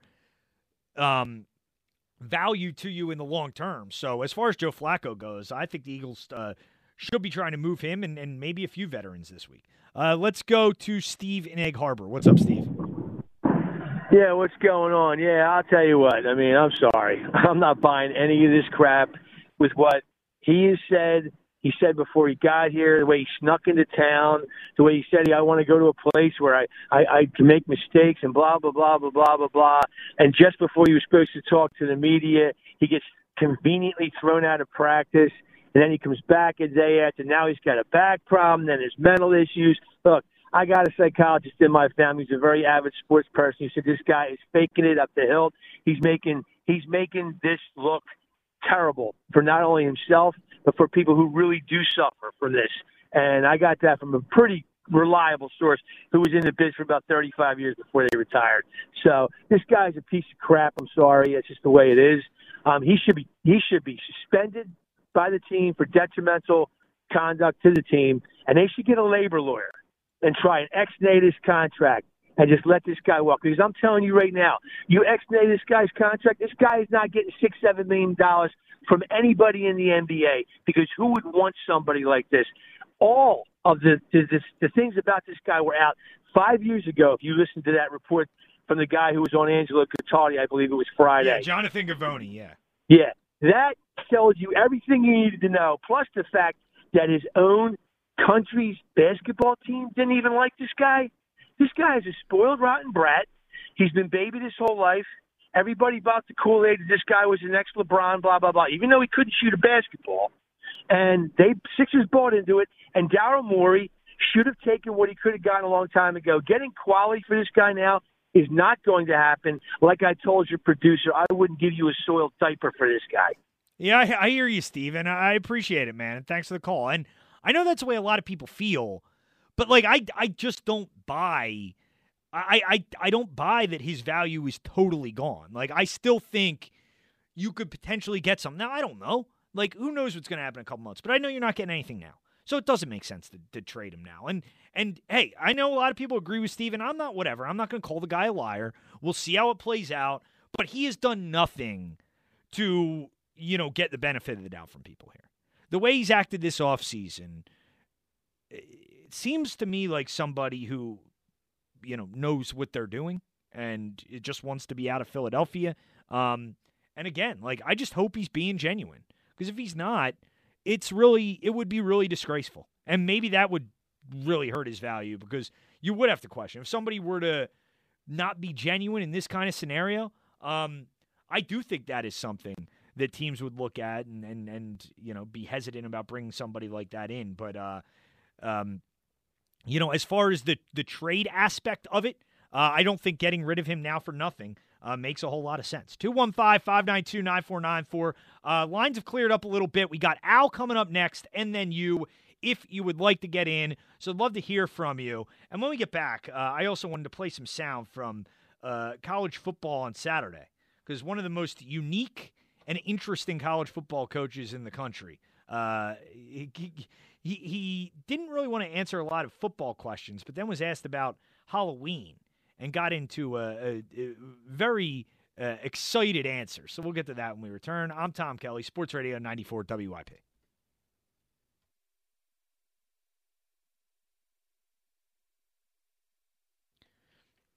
Sports Radio 94 WIP. I'm Tom Kelly.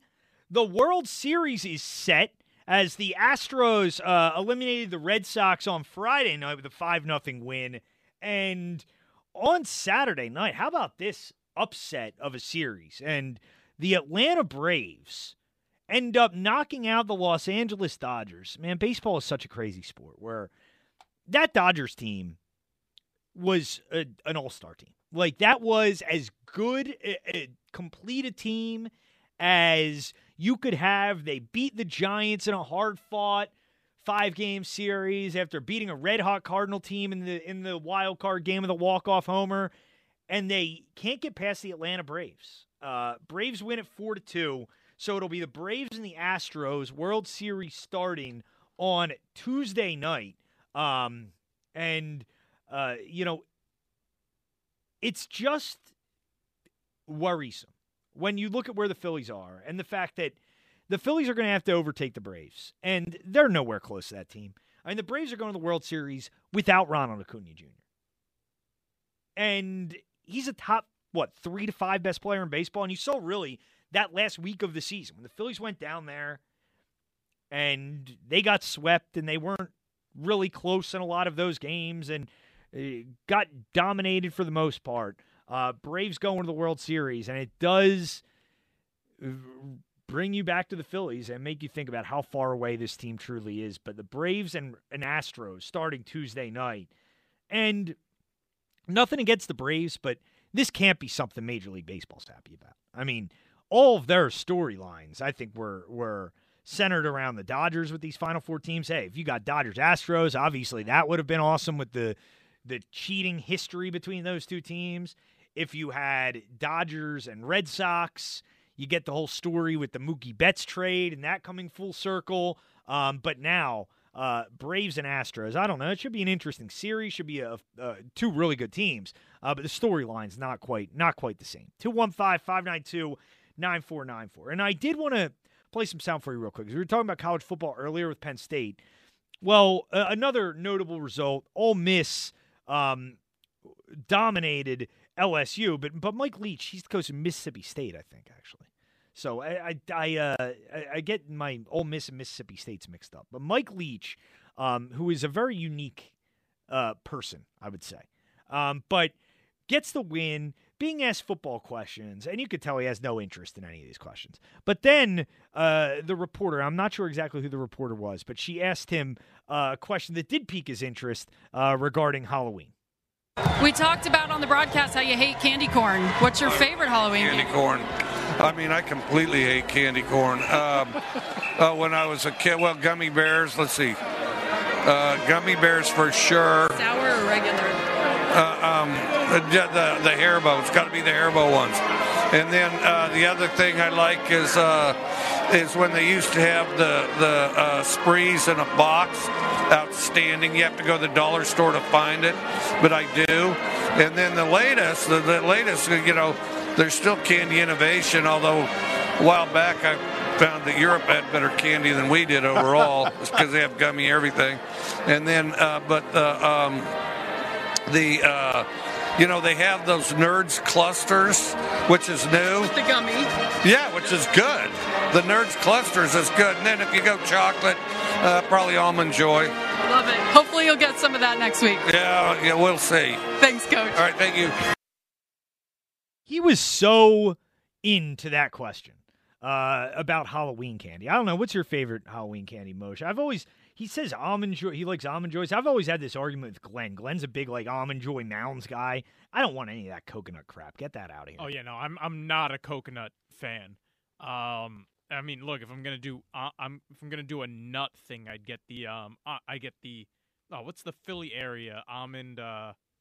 I'm blanking on it now. Whatever. But no, it's Reese's anything. Reese's Pieces, Reese's Peanut Butter Cups, anything chocolate peanut butter is gonna do it for me. But that was like a solid. The whole cut was a minute. The interviewer talks a little bit at the beginning. Solid like 55 seconds or 50 seconds of Mike Leach just talking candy. Oh, it's like Mike Leach has been waiting to be asked that question his entire life. I wonder when the last time was that he gave an in-depth football answer that was that long. Yeah, I doubt it's been any time recently, but that's Mike Leach, one of the most interesting characters in sports. I'm a Reese's Cup guy myself. And by the way, a candy bar, which has been I don't know if it's still even sold anymore, but very underrated in its time, is Nutrageous. Nutrageous were great. Peanut butter and everything. So that was Mike Leach, always entertaining. 215-592-9494. Let's go to Al in Hamilton. What's up, Al? You know, Tom, I like your way you're phrasing the Ben Simmons situation, where you're cautiously questioning him, but leaving room for the legitimacy of his concerns, and you're not talking in absolutes. But I want to make an interesting point. I haven't heard anybody make it yet. Mm-hmm. Let's give Ben Simmons the benefit of the doubt, but don't you find it interesting how when a little girl by the name of Simone Biles did the same thing during the Olympics and walked away in the biggest stage, left her team in the biggest event because she was having performance and anxiety issues, and she was talked about as a hero and very brave for stepping up, and yet Ben is not giving any of the benefit there or talked about it all because he's a big, strong guy. He's not allowed to have these feelings, and I'm not defending him in any way because I question him as well, but I find it an interesting comment how Simone Biles or Osaka, the tennis player, are heroes for facing it and coming to terms with it, and he is not even given the least benefit of the doubt in this situation. I would say this, Al. I don't read it the same way that you do. Like, I don't think it is a male-female thing. I don't think it's one of those things where, oh, Ben's supposed to be this big, strong guy, so you can't be compassionate to him with these issues, because we just saw people were very compassionate to Lane Johnson. Lane Johnson dealing with these issues. He's as strong as any guy you'll see, and there is compassion given to him. I think with Ben Simmons, it's much more about the way he's gone about things the last few months and what we know his objectives to be. Like, his objectives are unquestionably get traded or get my money without needing to play for the Sixers. And the fact that finally it's gotten to this point now, a way he could maybe get to that goal with minimal questioning, I think that's why he's not given the benefit of the doubt. And I agree with that 100%. I just find it interesting that I still think the little girls get a little bit more of the benefit of the doubt. But even so, who would be advising Ben on using this and playing this card? It makes no sense in terms of, if you want to get out of Philly and get to a different team and make the kind of money you want to make and play on this, why would you use this as your reason when it would only put doubt in any general manager's or any other owner's mind of taking you? I just don't see that as playing that card makes. There's other cards to play in that situation, not this one. This one would be something that would make no sense. It doesn't benefit you in the least. Well, Al, and I appreciate the call. Well, I mean, think about the timing of it. It comes a day after the GM pretty much took a grandstanding, stance and said he's not getting traded until we get value for him. So, Ben Simmons, I think, knows he's exhausting a lot of his options. And if he's not getting traded, make no mistake, he does not want to play for the Sixers still. And he wants to get his money. Like, that's why he didn't come in. He didn't think they'd fine him. He thought he'd eventually see his money. Once he realized that wasn't happening, he came in, got kicked out of practice, and realized he could still be fined and things like that. So I get why people aren't giving him the benefit of the doubt. And like Al said, I'm not going to speak in absolutes on this because I don't know what's going on in Ben Simmons' mind. And I think it would be irresponsible for me to just come out and say, oh, he's a faker, he's a liar, all this stuff. But I get why people don't believe him. Like, let's face it. He has done nothing to earn the benefit of the doubt from people. When he has made every different excuse about why he needs out of Philadelphia, and for it to come at this point certainly would lead to questions. I don't know. I just hope he's being genuine. And I'll continue to say that, because if he's not, it would be disgraceful, and it would demean people who really are dealing with stuff. 215-592-9494 if you want to get in. All you guys on hold, hang tight. We will get right back to the phones when we return, talking Sixers, Ben Simmons, Eagles, Raiders tomorrow, all that on the table. So I'd love to hear from you. I'm Tom Kelly, Sports Radio 94 WIP.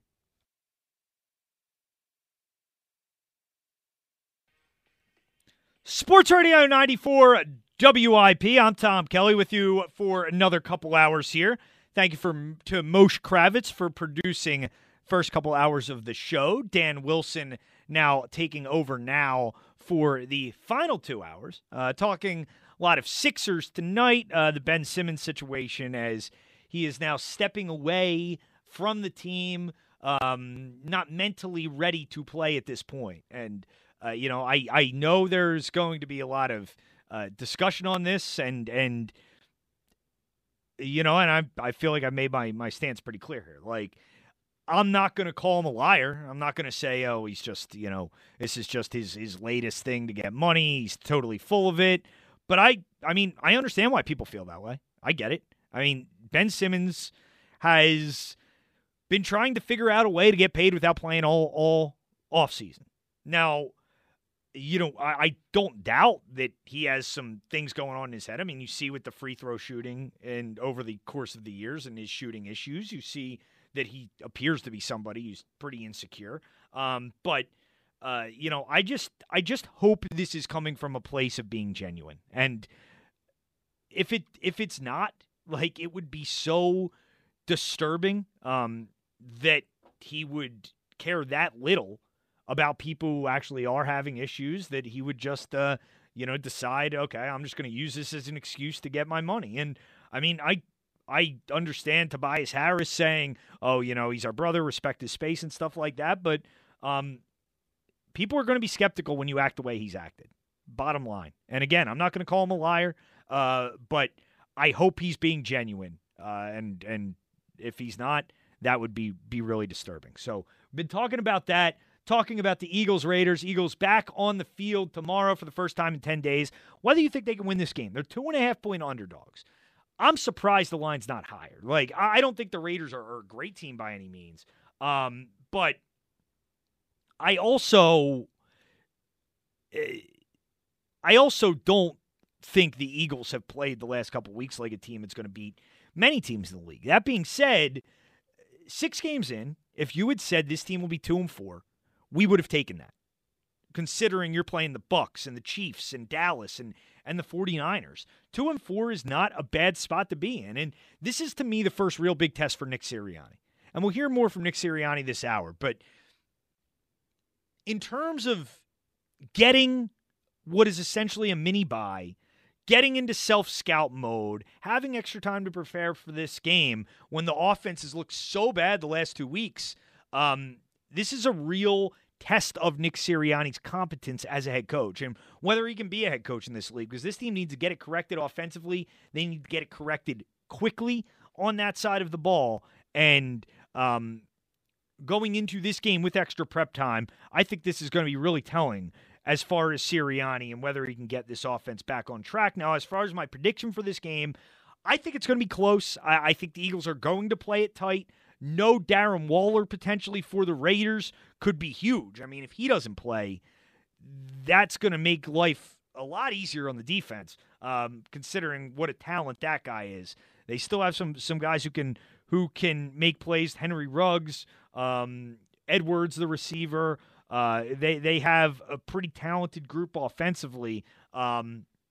But I think the Eagles play it close. I do think the Raiders win. I'll take the Raiders 23-20 in this one. But certainly a game the Eagles could win. And if they do, the season and making the playoffs still very much a possibility. Let's go back to the phones. Hank in Germantown. What's up, Hank? Hi, Tom. Can you hear me? I got you. What's going on? I've been listening since the very beginning with WIP, okay? But I don't call too much. Okay. But in this Eagles, where they're at now, I look at the Eagles as being far better off because of Jalen Hurts, okay, and their intangible qualities. Carson Wentz made the players around him not want to play, okay? That was his big downfall. It wasn't the measurable qualities. It was the intangible. And if you look at the Eagles' payroll, by the time they finally got him out of there, right, he had half of their productive payroll not wanting to play with him, okay? And I'm talking about LaShawn and Nelly and guys like Darren Sproles and most possibly Derek, the wide end, the guy that they just got rid of, who was absolutely fantastic. And if you look at it, out of the Eagles' $200 million payroll, right, only $100 million of it was actually productive, was on the field and playing, okay? You don't have this now, Jalen Hurts, okay? His intangible quality, he does not have the measurables, but he does have the great intangible quality of making the players around him want to play. Yeah, and okay? I do think he has those qualities. That if you look at it, there's a term that they talk in business school for an employee named Carson Wentz, okay? And the term is he's a rate buster, okay? And what a rate buster does, he has the effect on the players around him that they don't want to play, or the employees. I got you, Hank, and I appreciate the call. And I do think Carson Wentz lacked leadership issues, and I do think Jalen Hurts has those intangibles, but those intangibles will only take you so far. Like, you obviously need that, and that as a quarterback, it's incredibly important that you have the respect of your teammates and you're a guy that does inspire them to want to play for you and with you. But Jalen Hurts needs to make some strides here. Like, and if that remains like the objective of this season more than anything else, is finding out what you have in Jalen Hurts and seeing him develop and improve.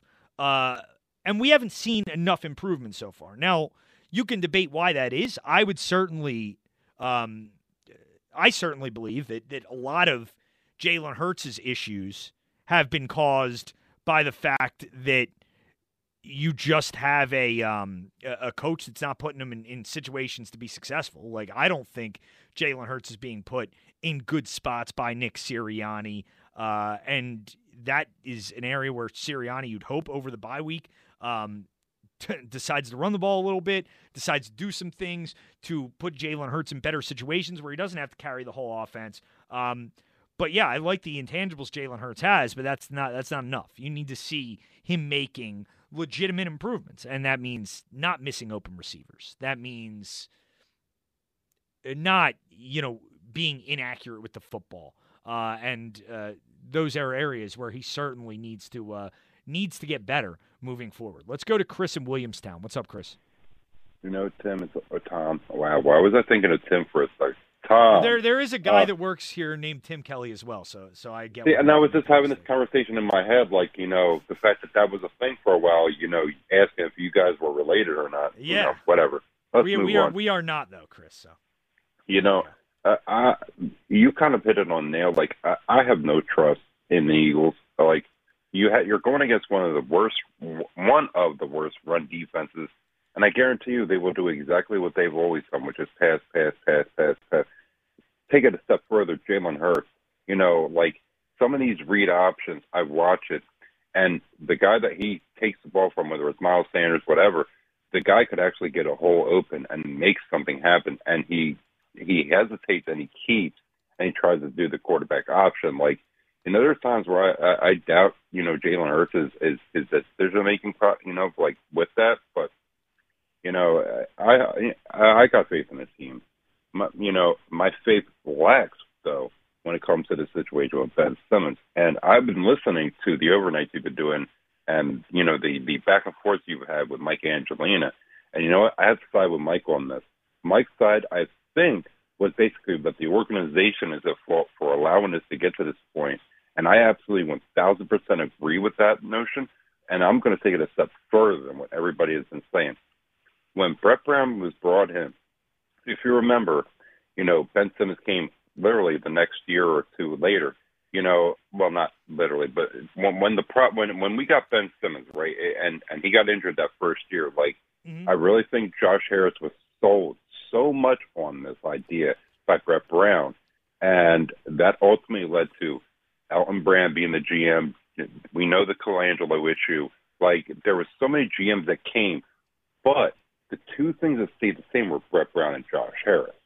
And I really think if you remember, Tom, nobody really thought that Josh Harris was about the Sixers because he bought the team when it was low, trying to sell it high while he had another team in the Devils, which we knew was his baby. No, I think, I think Josh Harris is backed into a corner at this point where, it's to the point where he has to either make it work with Ben Simmons because of all the money he's invested into this guy thus far with the contract, or risk losing it all and taking a black eye because of the way he has to do it. Josh Harris, make the tough decision. Cut the guy. It's not worth going on this long. Steve said it perfectly. I couldn't agree with him more. If you got a bag of jelly donuts for Ben Simmons at this point, you'd be lucky to get that. Because the more he goes on with this manzy-pansy nonsense, Tom, it's just going to degrade his trade value even more. Because every GM in the NBA is watching the antics that he's pulling and sees what kind of person he is already. And I'm telling you, screw the reports. People see this, and they are not sitting there and taking this lightly. This issue in Philadelphia, people see this, and they are not going to take that kind of head case on. Well, I got you, Chris, and I appreciate the call, man. I'm telling you, like, it's a short-sighted approach. Like, and I know how people are down on Ben Simmons. He should be down on Ben Simmons. I mean, I don't think he's ever going to truly improve to the level he needs to as a player. But look at the game last night. Like, seriously, why did the Sixers lose that game to the Nets? To me, it's pretty simple. They have Kevin Durant and James Harden. You have Joel Embiid and Tobias Harris. Like, that's the difference. They have 2 stars and you have 1. Now, you could trade Ben Simmons right now for whatever package is out there. I'm sure somebody would take him at below value, and you could get role players in here. And would it help marginally? Would it make this team somewhat better for the time being? Sure. They'd get a couple guys that could come in and be useful, and it would help them. It would not put them on a championship level. It just wouldn't. And, like, I'm not guaranteeing you anything. I'm not guaranteeing you, oh, yeah, if we wait till December or January, Sixers will get a star player. I don't know. I'd say right now the odds aren't looking great in that regard. But at least there's a chance you can get something of value then, because you need another legitimate guy. Like, you don't need role players. You don't. And as Ben Simmons tries to force the Sixers' hand here, make no mistake, this is exactly what his camp wants. They want Daryl Morey to panic. They want Daryl Morey to think, every day his stock goes down. It's a weird league. Like, guys' stocks fluctuate. I don't know if it's ever going to get to the point, and probably not, where you'd just be able to trade Ben Simmons on his own for something legitimate. But could you put him in as part of a package? Could you put him with picks? Could you put him with younger players? Like, keep using the example. What if Tyrese Maxey has a great couple first 2 months of the season, and he becomes a more valuable trade asset? I would rather hold on to him and take my chances, because you only have one opportunity to trade Ben Simmons. And once you trade him, you're never getting that asset back. And let's face it, this is an organization that doesn't have a lot of assets of value to trade. And again, you can argue how much value Ben Simmons has, but he has more value, I believe, than a lot of the other things you have to get better. And you're not getting better with role players, and Daryl Morey is handling this the right way. And trading him now for 10 cents on the dollar is short-sighted, and it would be a bad organizational decision. Let's go back to the phones. Go to Harold in Seattle. What's up, Harold? Hi, Tom. Great show. Thanks. What's going on? I refuse to talk about Ben Simmons again. All has been said that's needed about him, and they have to figure it out for themselves. Mm-hmm. And I refuse to talk about the coach of the Eagles until he starts giving games away, but not running. And I want to talk about Joel Embiid. I have a prediction. Okay. In the next couple of months, he will miss a lot of time because of his knees. He's 290, 280 pounds. Today I was reading, for every pound you weigh, it puts 3 to 4 pounds of pressure on your knees. And I predict he has 2 more years to play in the NBA because of his physical condition, and he don't take his health serious. Well, Harold, I actually do think he started to take his health more seriously in the past couple of years. Like last year, he took care of his body better. What happened to him with the injuries was kind of freakish. Now, I agree the knees are a problem. That's why the Sixers need to find a way to maximize, this window that they have now. And it's why they need to figure out a way to get, the best quality player they can get in here now to go with him. I agree with you 100%. They have a 2-year limit to win with him this year and next year. And if they don't win this year and next year with him, they should trade him. Well, and I hear you, Harold, and I appreciate the call. I mean, I'm not getting to that point with Joel Embiid where I'm going to make where I'm going to trade him because, depending on what you're getting back, I don't think you're getting good value for Joel Embiid. But sure, the injuries are a concern, and he didn't look good last night. I mean, the knee, he was limping around. Now I know it was kind of a thing in Game 1 where he banged it against another player, but Joel Embiid's injuries are always going to be a concern. And it's why you do need to maximize this window that you have now, and it's why trading for more role players to surround Joel Embiid isn't going to give you the best chance to win a championship while you have him as your franchise cornerstone. Let's go to Tim in Coatesville. What's up, Tim?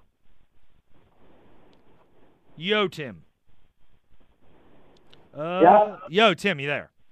Oh, yeah. What's up? That's right. Hey, I want to talk Ben Simmons. Sure.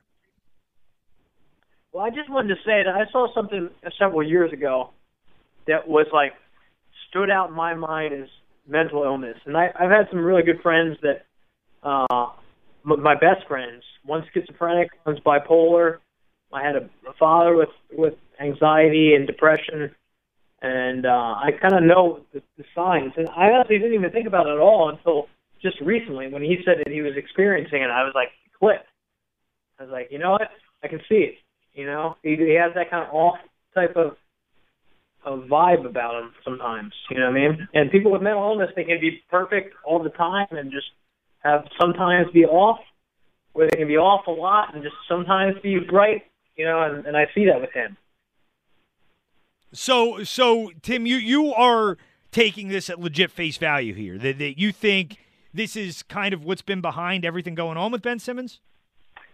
Not necessarily everything, but like one of the callers a couple days ago called in and mentioned the low self-esteem thing, and the fact that when he starts shooting poorly, he really goes away from his offense. Mm-hmm. And combined with his possible anxiety or depression or whatever other kind of typical mental illness that he's kind of has the vibe about, I would say that it makes a lot of sense.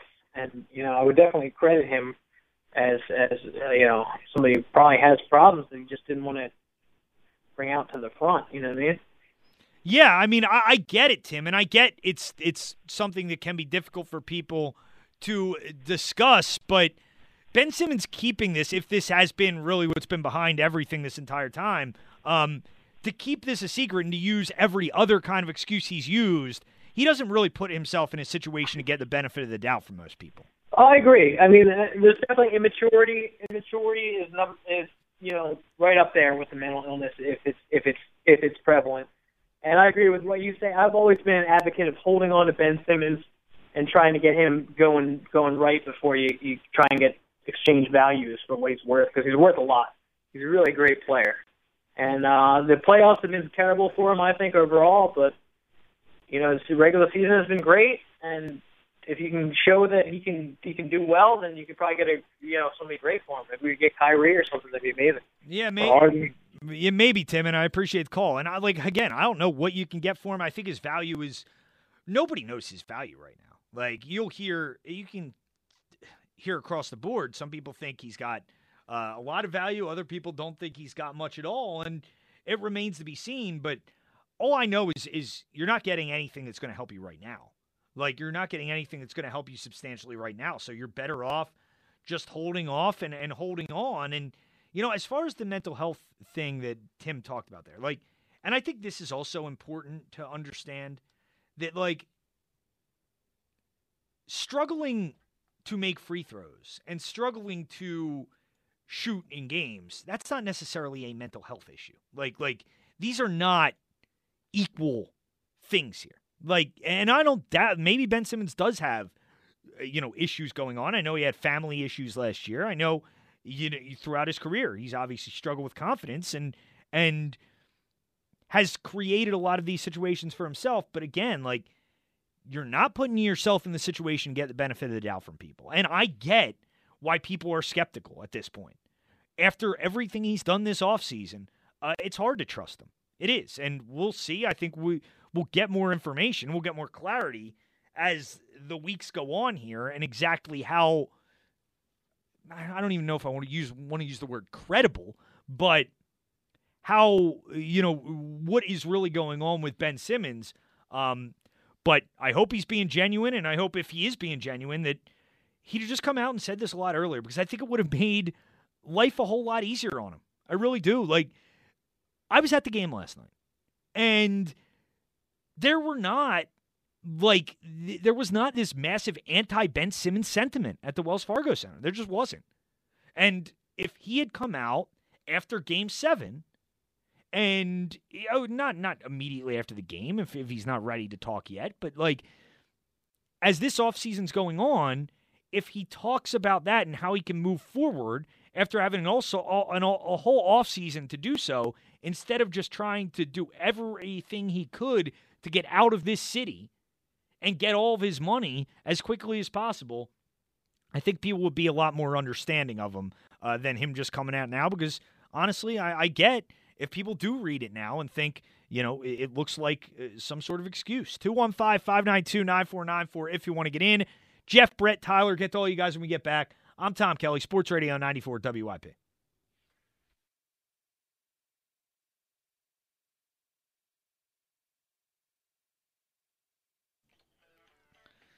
Sports Radio 94 WIP. I'm Tom Kelly with you for another hour and a half here until 2 a.m. 215-592-9494 if you want to get in.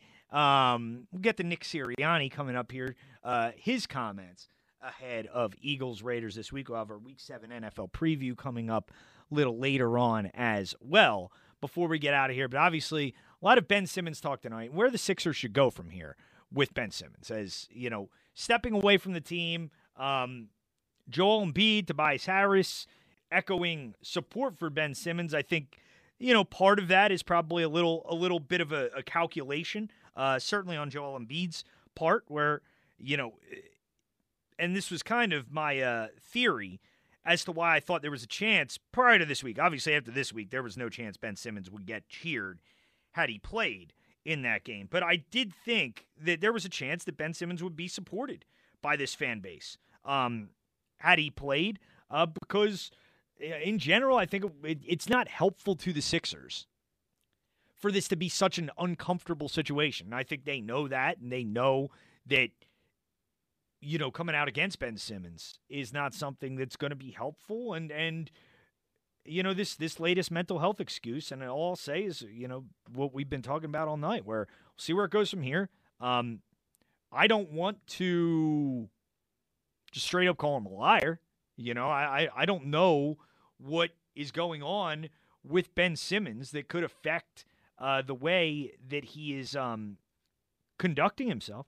But this would have been so much easier, and would have been a lot easier to believe, quite frankly, if you had just done this right after the season. Because you wait, you use all these other excuses why you need out, why you don't want to be here anymore, why you basically just want your money and not to play for the Sixers. It's hard to give a guy like that the benefit of the doubt, and it's why a lot of people are not doing so. Also, Eagles-Raiders, and whether you think the Eagles can win this game, line's only at 2.5. Do think it's a winnable game. I'm picking the Raiders 23-20. But, man, you look at the Eagles, and you look at the schedule, and, even though this season's not as much about getting to the playoffs this year, it's about finding out what you have in Hurts and Nick Sirianni. The Eagles win this game, they have a legitimate shot to get back in the mix here. You look at this schedule, they're going to luck themselves into 5 or 6 wins minimum. You got Washington twice. You got the Giants twice. You're playing the Jets. You're playing the Lions. You're playing at Denver, which, I think Denver stinks. I don't think they're a very good team at all.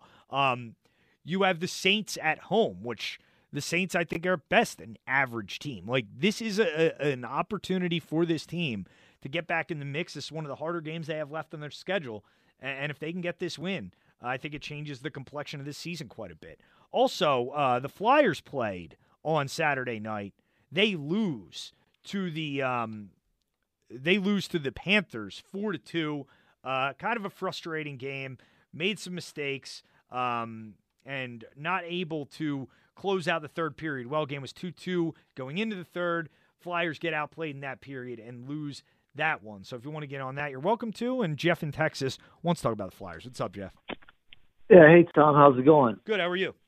I'm doing all right. Yeah, I'm a little frustrated with the Flyers because I felt like they were going to win, and then they gave up the cheapy goal at the end of the second period. And if I'm recalling correctly, Carter Hart had a glove on the puck, and then they just crowded the net and tipped it back in, and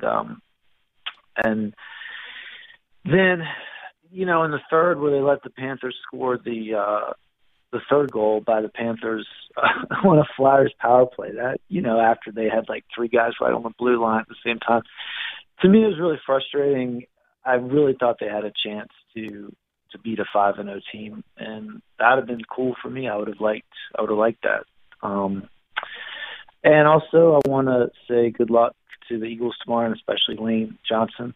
And that's it. That's all I got for tonight. Okay, well, I appreciate it, Jeff. Thank you for the call. And, yeah, I mean, when you look at the Flyers, and you know, we talk about stories of seasons, and this season for them is all about Carter Hart. And I would say not great so far. Like, it's obviously very early, but, you know, this was a guy who was talked up for years as this is going to be the future of this franchise at goaltender. This franchise that has struggled to fill that role for so long, and he doesn't look special. Like, I don't know. Obviously, last year was a bad year for him, but he just doesn't look like a special difference-making kind of player. Now, hopefully, the more experience he gets, the better he gets, and the more he improves. But, you know, I have some concerns, and I think when you talk about benefit of the doubt, the Flyers don't deserve the benefit of the doubt as far as that position, considering how wrong they've gotten it for such a long time. Let's go to Tyler in Pottstown. What's up, Tyler? Hey, how are you? I'm all right. How are you? Good. Well, I'm all right. I called about Ben Simmons. I do want to touch on the Flyers too. I'm so numb with the Flyers, honestly. Like, I just, you know, I'm excited about I'm following the Sixers season. I'm excited. You know, I follow the Phillies, obviously Birds fan, but I don't know. I'm so numb with the Flyers. Like, they just, I feel like they just need to start over. Like, the core guys, like, they don't excite me anymore. Giroux doesn't excite me anymore. Like, and then we waited what I felt like was for years for this goaltender, and you're right, dude. He doesn't look special, like, and that's frustrating. Like, I just feel like I'm so numb with that team, man. Yeah, and it was like, Tyler, even if the team wasn't going to be great, and even if they'd be like, you know, it would take time for them to develop into a Stanley Cup contender, you were hoping to see, you know, a goalie who looked like he was going to be a legitimate difference maker. And, you know, he just doesn't appear to be that to me.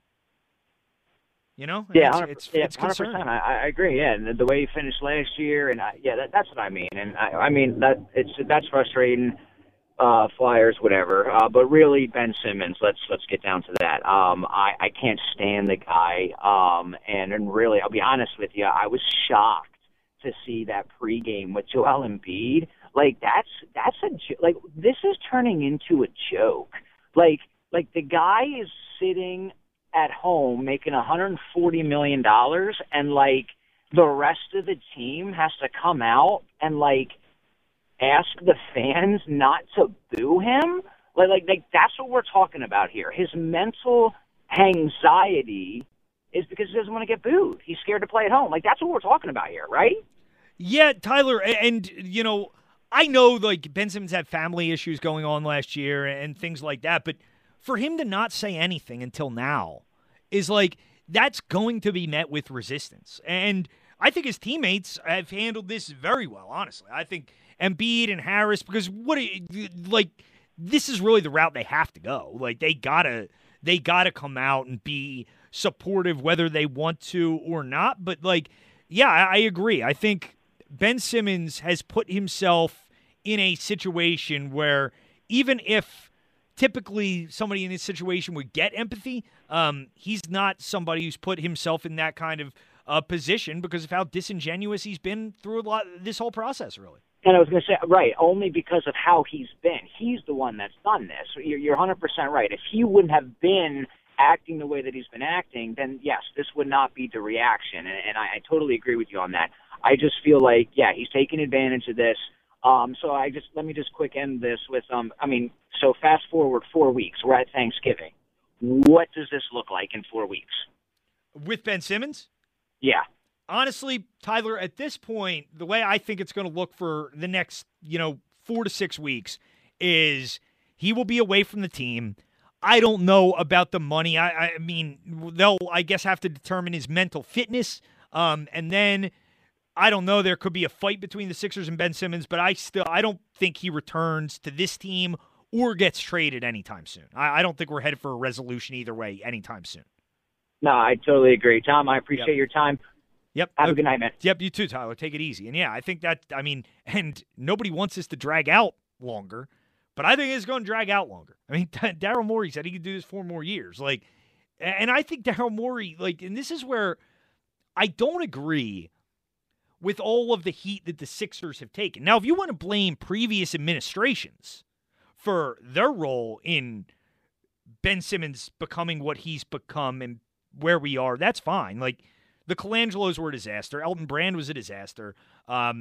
Choosing Ben Simmons over Jimmy Butler looks worse every single day. And that's really the offseason that kills you, where you go back to that offseason and what you could have potentially done, where the Sixers made pretty much every wrong decision. They decide, okay, what we're going to do, we're going to extend Ben Simmons. We're going to give a max contract to Tobias Harris. We're going to throw a bunch of money at Al Horford, and we're going to let Jimmy Butler go. And make no mistake, that came down to Jimmy versus Ben. Jimmy and Ben did not want to play together. Ben didn't like that Jimmy was handling the ball at the end of the playoff games when you need somebody to handle the ball who can shoot and do the things Jimmy Butler does.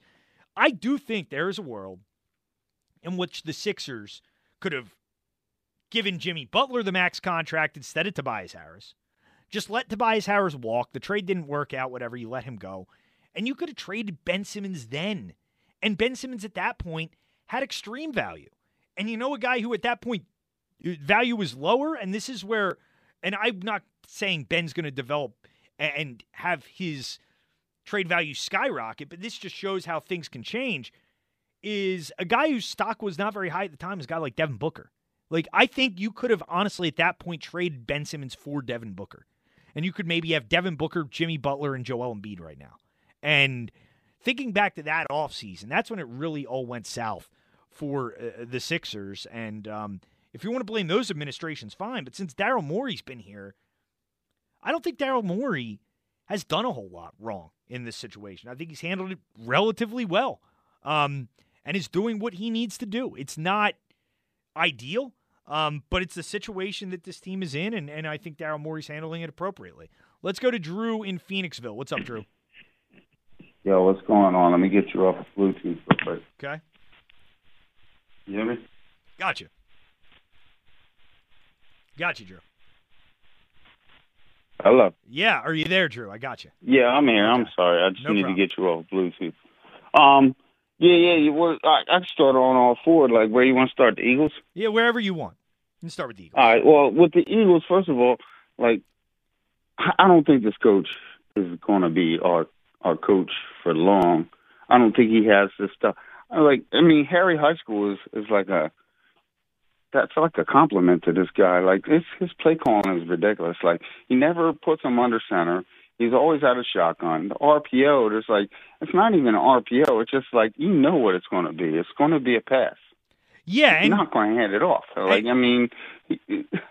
This guy is I don't even know what to say about the way he's calling plays right now. Like, it's ridiculous. And I think the hope, Drew, and we'll see, and I think this is why Sunday's such a big spot and an interesting game for Nick Sirianni, because he's now had the extra time off that maybe over this mini bye, the Eagles have done some self-scouting, and I'm interested to see what the offense looks like, because if they come out and they look very similar in approach to what they've done so far, that would really worry me. That he's not going to happen though. Listen, man, he might run a couple plays at the beginning because he's heard all the noise, and he acts like in Angelo, he asked him, "Did you hear the crowd noise?" and them sarcastically calling for you to run. He acts like he didn't, like he knows.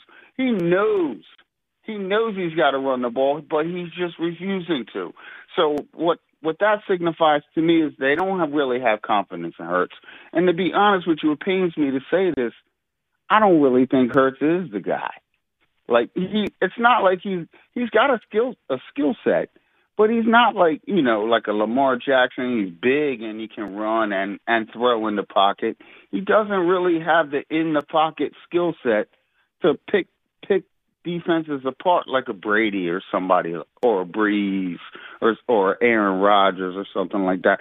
So he doesn't really have that skill set as a pocket quarterback. So he has a out of the pocket threat, but I don't really think he's going to be the guy.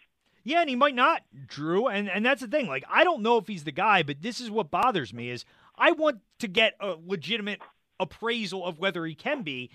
And I think that's difficult right now because of the bad situations he's being put in. Like, they're putting him in a bad spot. Yeah. They're putting it all on him because they're just saying go out there and make something happen. They're not even giving him a run game. Which is ridiculous. I mean, you can't ask your quarterback in his 10th career start to just go back and make plays. That's ridiculous. Yeah. All right. What do you have on the Sixers? Okay. Flyers, I mean, I don't think Hart's the guy.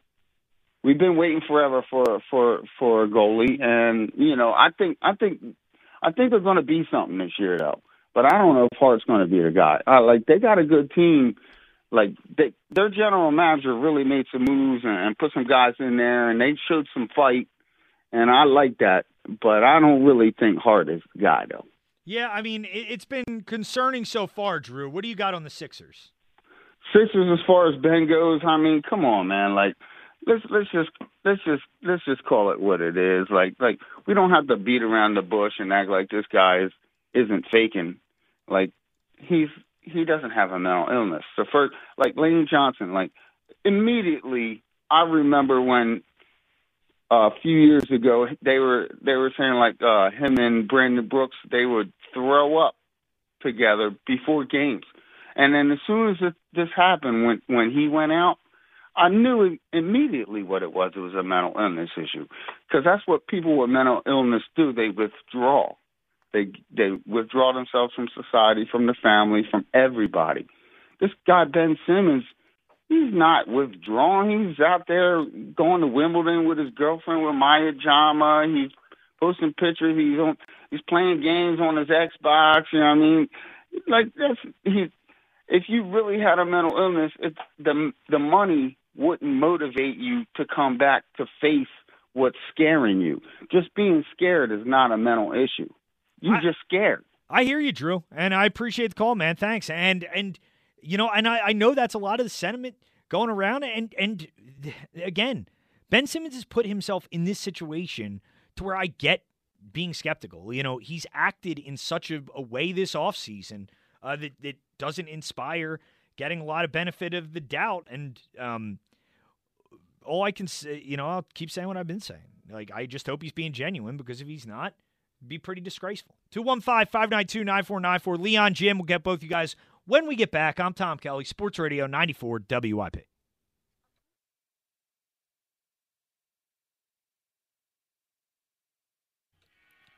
Sports Radio 94 WIP. I'm Tom Kelly. With you for another couple segments here. We'll have our Week 7 NFL preview coming up in the 1 o'clock hour. Go through all the games. Not a great card. I was mentioning this earlier, Dan Wilson producing now. Not a very good slate of games on Sunday. Have you taken a look yet? Have you and Jimmy and Mount Holly done any of your research? Going into Sunday? I have to say, I've been disappointed in Jimmy ever since the Falcons beat, because he called back to essentially endorse what was then a Giants, I think, plus 8.5 pick against the Rams, which did not go well at all. No, don't bet on the Giants. Come on, Jimmy.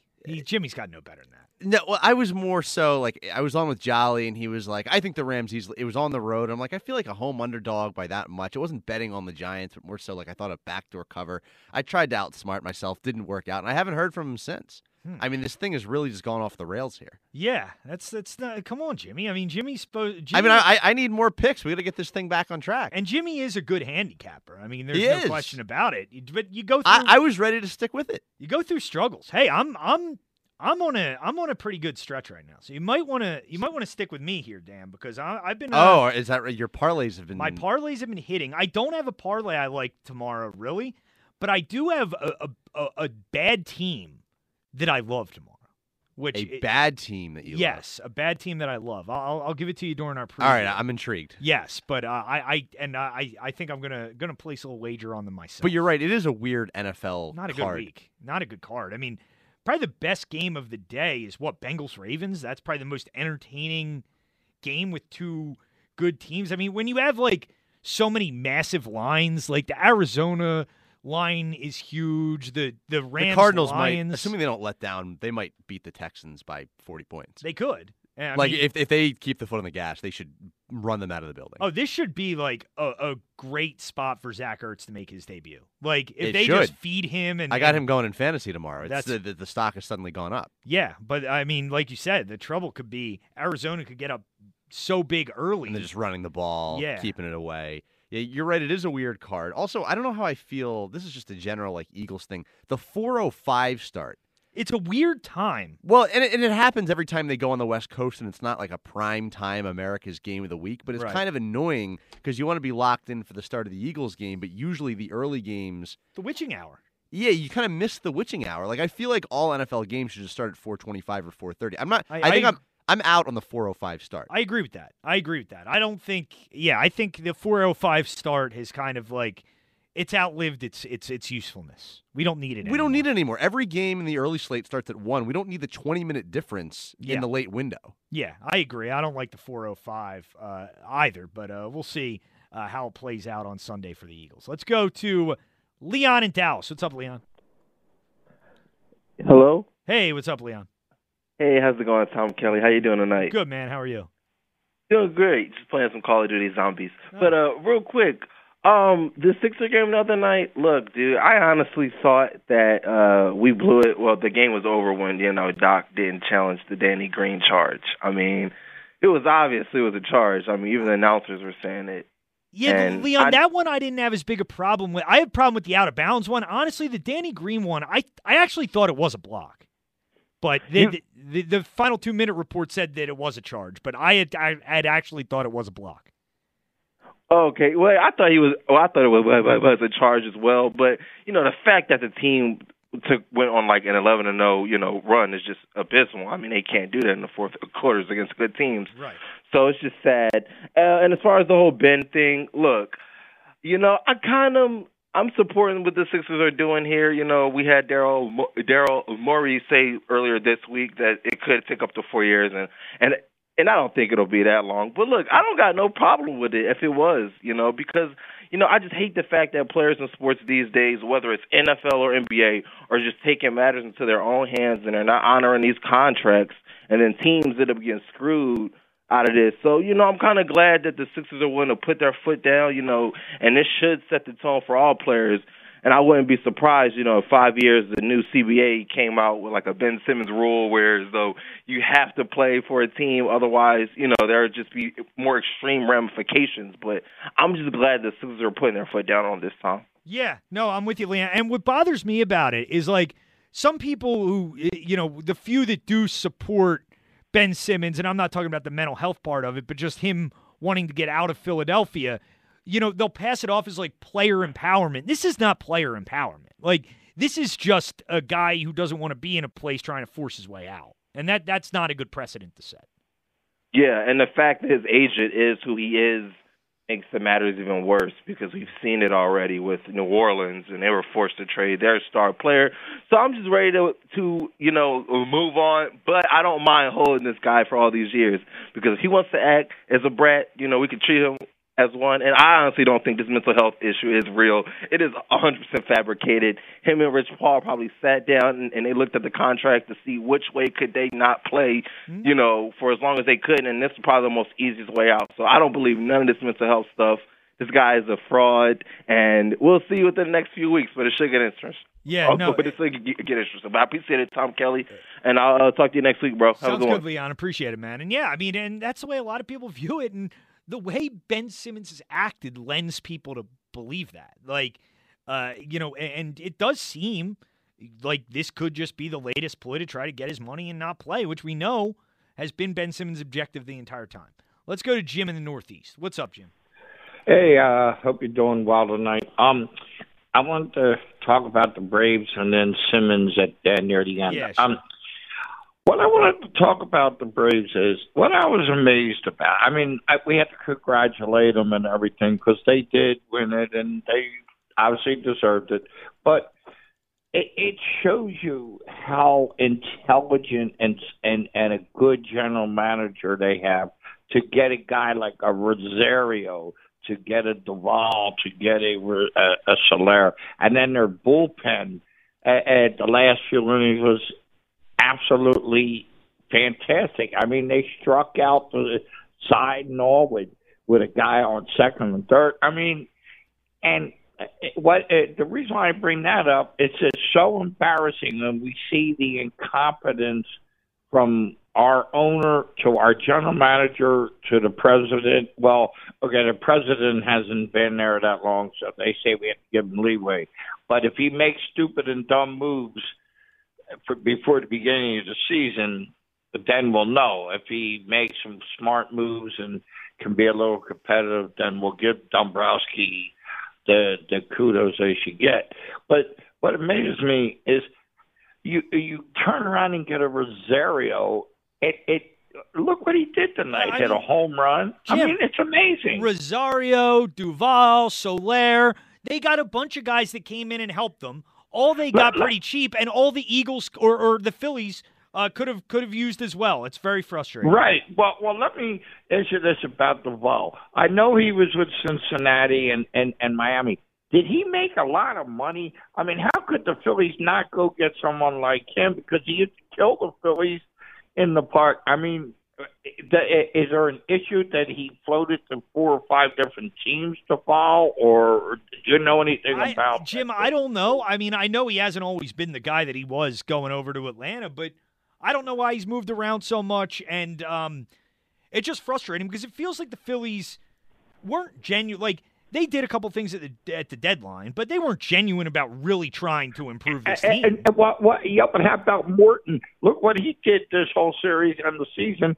And instead of getting a Matt Moore and a Chase Anderson, and maybe and they could not sign somebody else, they could have combined all that money and got a Morton or something. I mean, it's just so frustrating. It is. You know? It is. But anyway, my comment about Ben Simmons is, of course, I feel he's also faking the mental illness. I know somebody had it.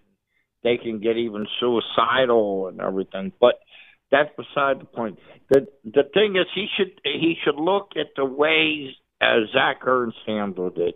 Zach Ertz knew he was going to be traded. He didn't have animosity. He didn't. He acted like a professional. He played his last game. He was very professional, and all you could do is wish Zach Ertz good health, good luck, and everything like that. Ben Simmons should take a look at that example. You know what I mean? No doubt about it, Jim, and I appreciate the call, and thanks. And, yeah, I mean, Zach Ertz is one of a kind. And the way Zach Ertz handled his situation is unique. I mean, many guys aren't going to handle it with that kind of professionalism. And, yeah, I mean, the Simmons thing has been incredibly frustrating. And wish I could tell you it's going to end sometime soon with him either coming back to the floor or getting traded, but I don't think that's going to happen. Buckle up, Tom. 4 years. Yeah. 215-592-9494 if you want to get in. When we get back to the Eagles, and we will hear some of what Nick Sirianni had to say this week leading up to this game. We'll get to that when we get back. I'm Tom Kelly. Open lines right now if you want to get in right here on Sports Radio 94 WIP.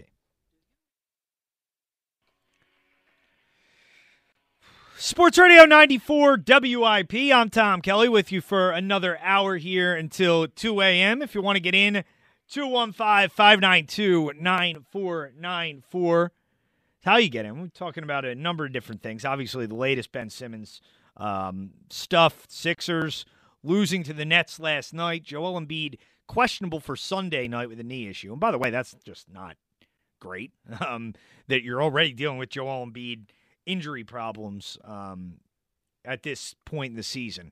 Not ideal. So talking about that, Eagles, Raiders coming up on Sunday, and whether the Eagles can win this game, because the line is odd. Like, I personally, I think the Eagles keep it close, but I'm surprised that the Raiders aren't more heavily favored here.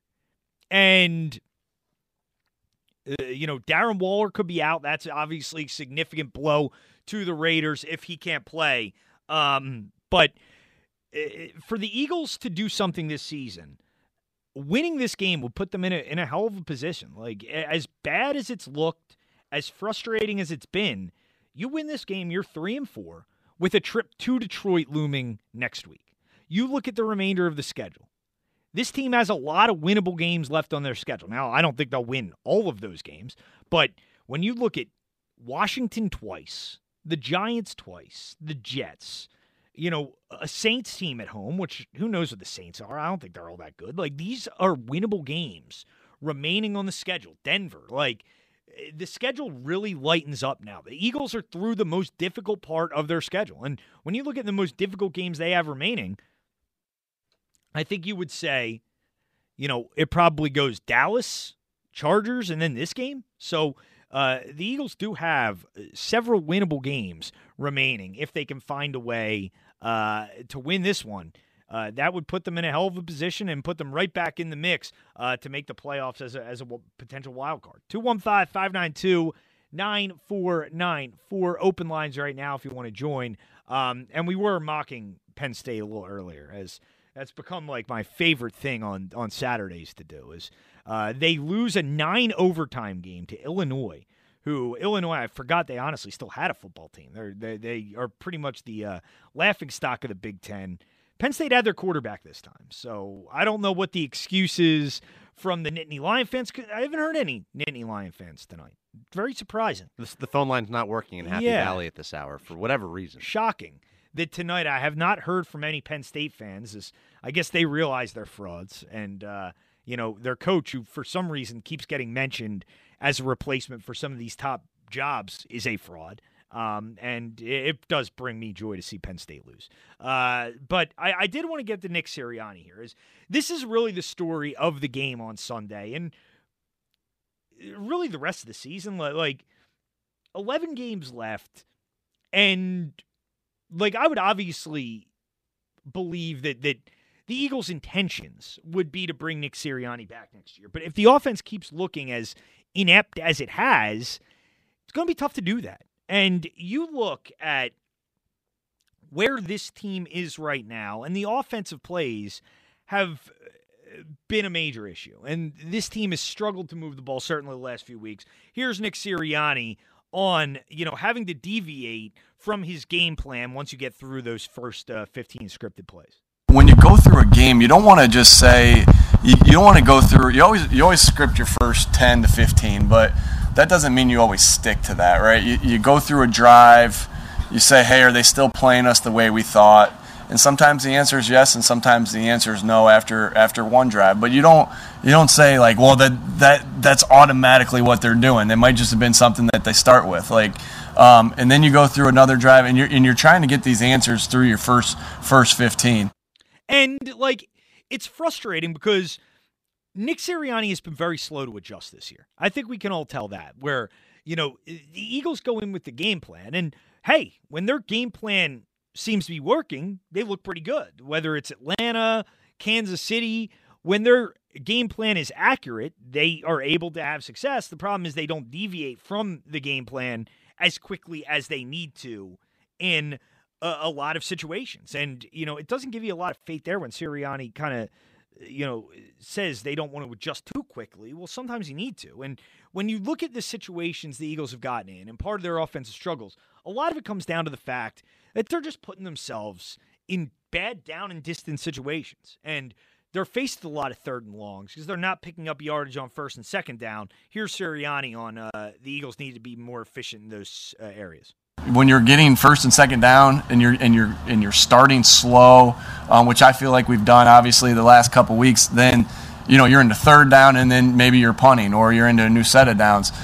You want to be more efficient on first and second down to feel how they're going to play you. And when we started slow, it takes a little, if you're 3 and out, it takes a couple possessions for you to figure it out because you're not getting enough plays. So we just got to be better on first and second down, especially early in the game, so we can make those adjustments even quicker.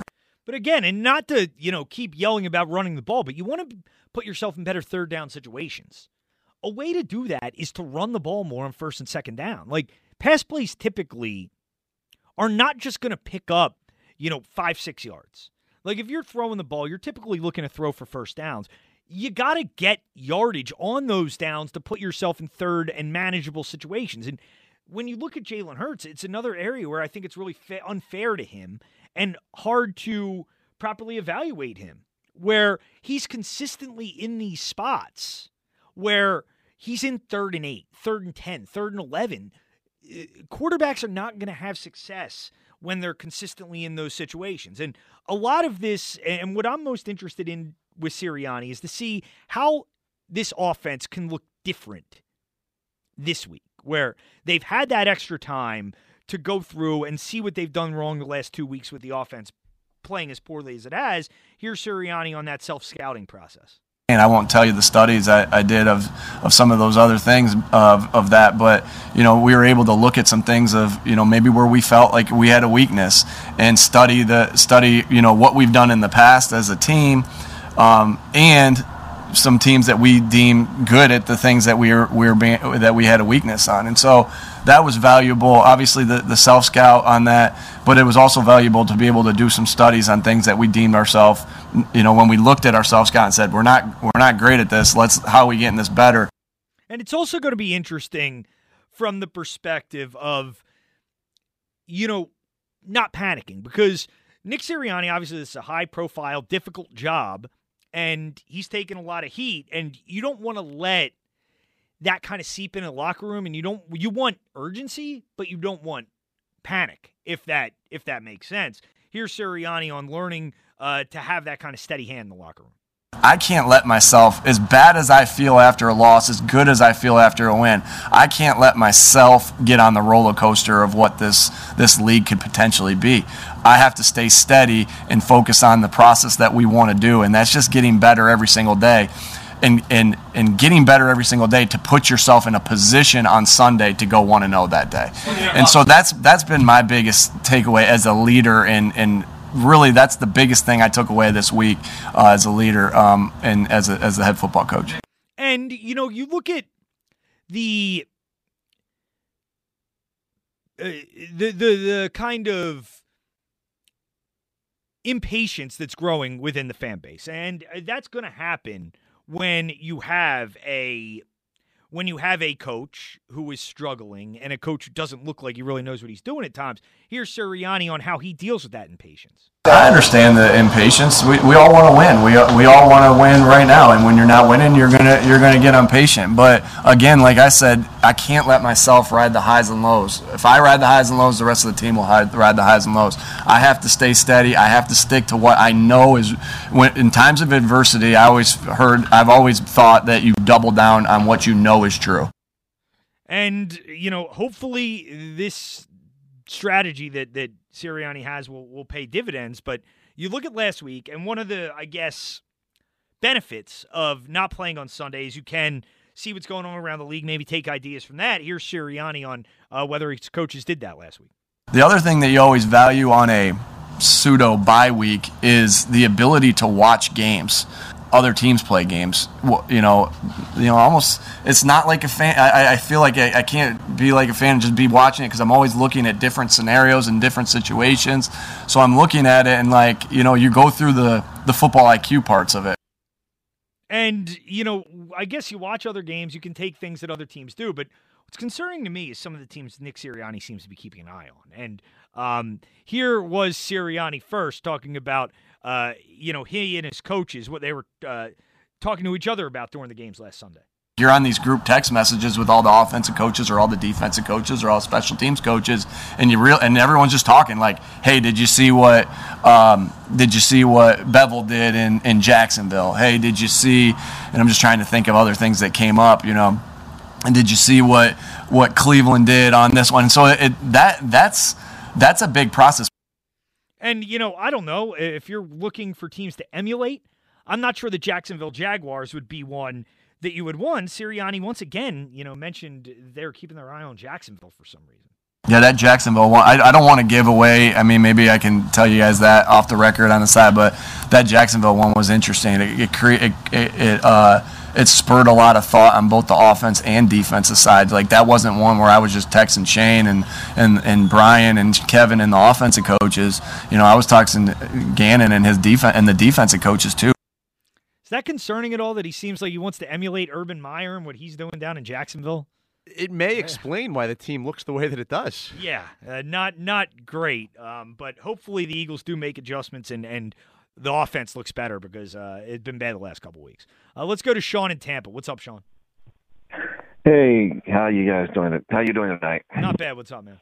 Not much. So I did suffer watching that Penn State game, and I will tell you this: Clifford should have not have been playing. He is still hurt, and you can tell by the way he was throwing that he should have not have been in that game at all. And that is what really hurt them. That defense plays outstanding and plays as good as it can, but when you're left on the field as much as they were today, because their offense couldn't get going, partially because Clifford couldn't throw the ball or hit his spots like he normally would, they had no chance. Well, losing to Illinois, that's pretty embarrassing, Sean. I mean, that's a really poor effort right there. Well, again, the defense did everything they could, and they were just dead. They were worn out. I'm surprised any of them could still walk after that game. But that offense was just you had a bye week. Basically, they had their bye week. They had time to put in another quarterback for just this game, just to make sure Clifford was as close to 100% as possible for the Ohio State game next week, and they would have won.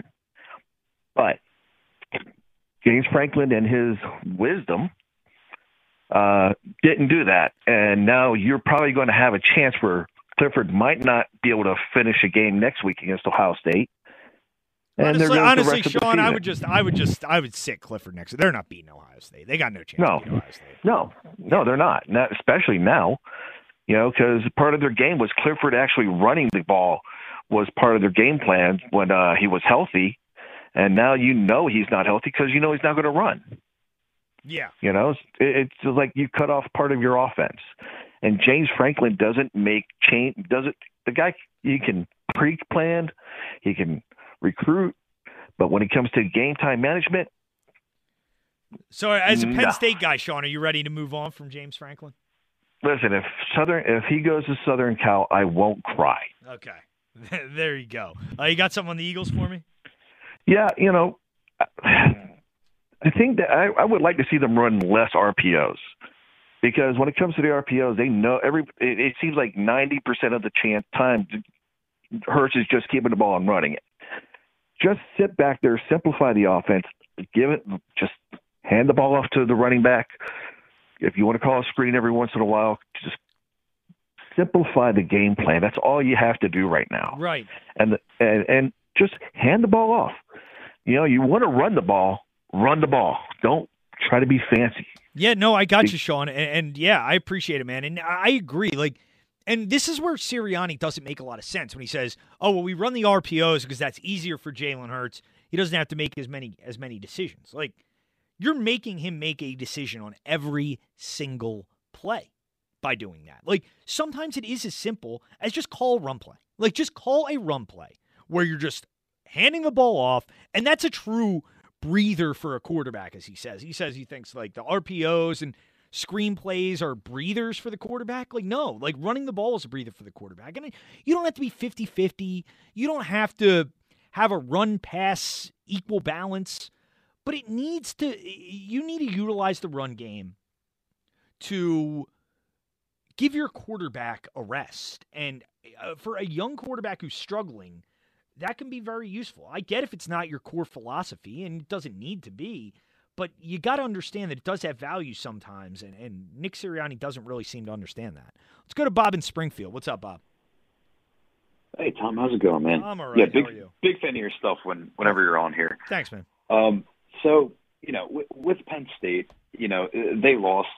It's ridiculous that they were a 23.5 point, 24-point favorite there. Really? That's how big a favorite they were? I didn't even realize that. Dude, yeah, I mean, it's crazy. But the big takeaway I have with that is going into the overtime like that, I don't know who voted to make the overtime, a 2-point conversion right away. I'm sure you remember the old college overtime where it just kind of kept going. Right. And I think after the third overtime, it would be, you got to go for 2. Right, right. I get that.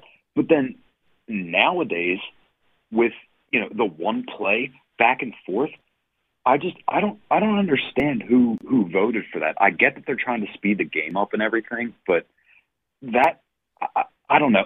If you're going to do that, take away the field goal option for the first, 2 Right. overtimes or Right. whatever it is. Right, because like you said, Bob, like that puts you in a situation where getting to that 2-point conversion battle is pretty likely when you have a field goal as part of the mix in the first two. I agree. I think the way you got to go about it is you go back to the old system basically, but you just eliminate field goals, and I think that would really go a long way to fix the issue, because that's not football what they were doing in those 3rd through 9th overtimes. It's a coin flip. Yeah. It's legitimately a coin flip at that point. Obviously, like what Sean was saying before this, like Clifford was hurt. He probably shouldn't have been playing that game. Yeah, he had 2 weeks to prepare, but like I don't understand. Like whoever voted for that, like what are you doing? No, that's stupid. I don't understand it. I didn't even know, Bob, because I was wondering. I'm with you, Tom. I had no idea. I'm watching the game, and I was like, when did this happen? Well, that's the thing. I didn't understand because I didn't get a chance to watch the game, and I see the final score's 20-18 in 9 overtimes, and I'm like, which is a weird score, right? I'm like, did these teams just like not score at all in overtime? And then I heard about the rule, and it's a really stupid rule.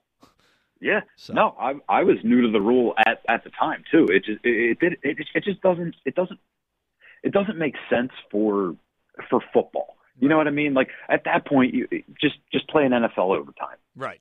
Yeah. Get 2 possessions. If you don't score, then the next score wins. Yeah. It's that simple. Yeah. Especially for college with the college football playoff and everything like that. I don't know. It just doesn't make any sense. Let me pick your brain about the Eagles real quick.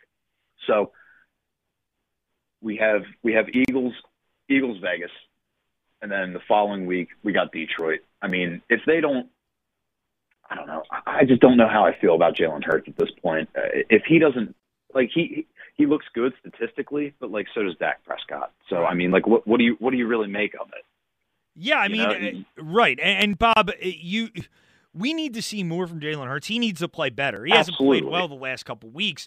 But I would like to see Sirianni actually put him in better situations. And then if he plays poorly, it's like, fine. Then maybe he's not the guy. But right now, like, it's hard for me to even evaluate him because of the spot Sirianni's putting him in.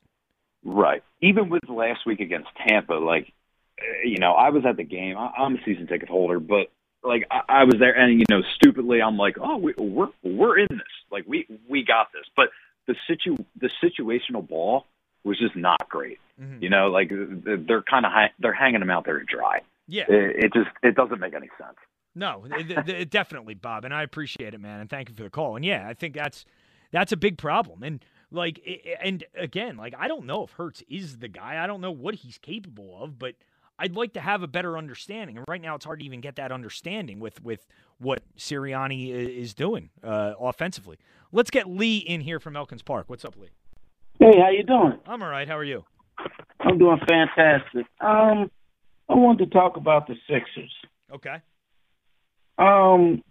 See, what I'm looking at with the Sixers is, all right, let me point out something real quick. Okay. I don't really see a big drop-off defensively, okay? I know there's only 2 games, but if you notice, the Pelicans didn't even score 100 points. Then the Nets, they turned it on at the end, but if you watch the Sixers, right, I still believe, even let's just assume that even if they didn't have a problem with Ben Simmons, right, I would still contemplate trading him if everything was well for Damian Lillard or somebody of that stature. You know why? Because what's missing is if you watch them at the end of the games, even in the playoffs against Atlanta, when everything's going well and they playing defense, they're good. But if you notice, when they get tight and they play a real good team and they get hot scoring, I don't think we have that closer, that Kobe Bryant type Mamba killer mentality at the end of the game. Like if you had a Damian Lillard and like last night's game, for example, or the Atlanta in the playoffs, perfect example, you can give the ball to somebody like Damian Lillard and just move out the way because he's going to will you to victory, like Allen Iverson. Right. Like the way this team is built right now, they can win games, a lot of games, but when they play them real good teams, and they get hot near the end. It just seemed like they haven't got that person yet to step up to close the games.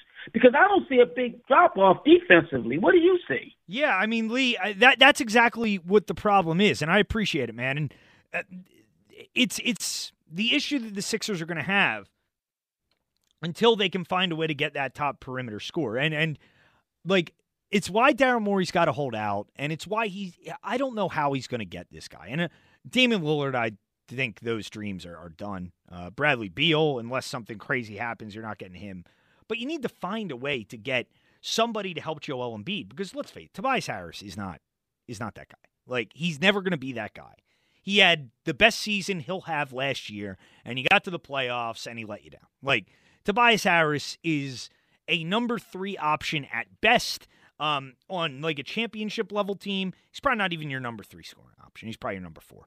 But, like, and Joel Embiid, and I know he takes criticism sometimes, and last year in the Atlanta series had turnovers in the fourth quarter and didn't play great, but they ask him to do so much. Like, they're asking him, basically their offense down the stretch every night is give the ball to Embiid and, pray that he just, makes magic happen.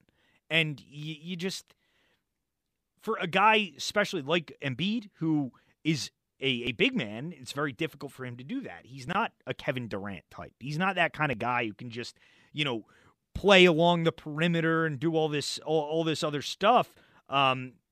You just can't ask that much of him. And when you have guys taking big shots like Danny Green and and Seth Curry, like, those guys play roles. They're good role players, but they're not guys you can count on down the stretch. And until the Sixers find some way to get a perimeter player who they can pair with Embiid, they're not going to be a legit championship contender, regardless of what their record says they are. 215-592-9494 if you want to get in. Ryan, I see there. When we get back, we'll do our Week 7 NFL preview as well, so that's coming up next. I'm Tom Kelly, Sports Radio 94 WIP.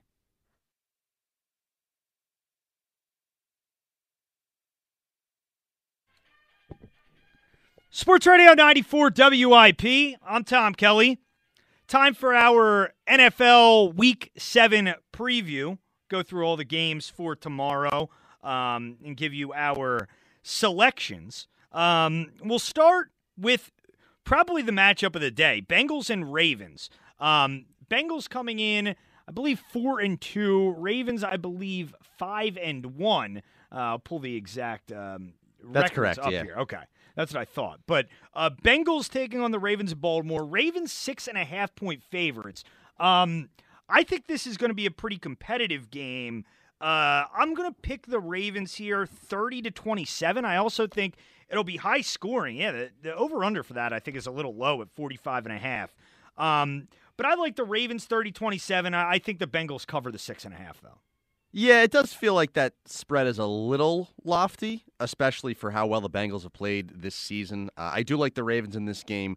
They're coming off, they have looked really, really good. I thought a huge statement win, like just blowing the Chargers out of the building last week, and they got another home game. So other than maybe a letdown after that, which I don't anticipate, they haven't lost since week 1 to the Raiders, ironically. I expect them to win this game, but you're right, that spread does seem a little lofty. Yeah.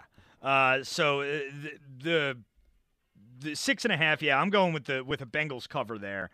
Next up, in New York, Giants hosting the Panthers. Panthers 3-3, Giants 1-5. Now the Panthers, after getting off to were they off to a 3-0 start? I believe they were. They were, yes, they were 3-0, and they've lost each of their last 3. No, never mind. They were 2-1, I think, because they lost to the Saints week 2. I have it. They beat the Jets week 1. Saints week 2. Oh, they beat the Saints, did they? Texans week 3. Lost in Dallas. Lost to the Eagles. Lost last week to the Vikings. Correct. That's right. They were 3-0. So I don't think the Panthers are that good. You know how I feel about the Giants. But I don't know. Panthers are 3-point favorites on the road. I kind of have a weird feeling that Joe Judge... this is the weird feeling I had a few weeks ago. Yeah. I already got burned by the Giants. I'm taking the Panthers. I don't know. I'm going to take the Giants here. You told me to not bet on the Giants ever earlier in the same show. I'm not. Don't get me wrong. I'm not. You're not betting actually doing on it. No. just a It's feeling against that your I have. morals, I'm yeah. staying away from this game, but I would say 24-21 Giants. I have a weird feeling. You got a weird feeling they win tomorrow. Weird Interesting. feeling they All right, win. well, I will take the Panthers. Even bad teams luck into some wins every now and then. Next up in Green Bay, Packers hosting the Washington football team. 8.5-point spread in favor of Green Bay in this one. And this is another kind of weird game. I think Green Bay kind of sleepwalks through it a little bit. Think they win it. I'll go Packers 27-20, but wouldn't be surprised if Washington covers this spread.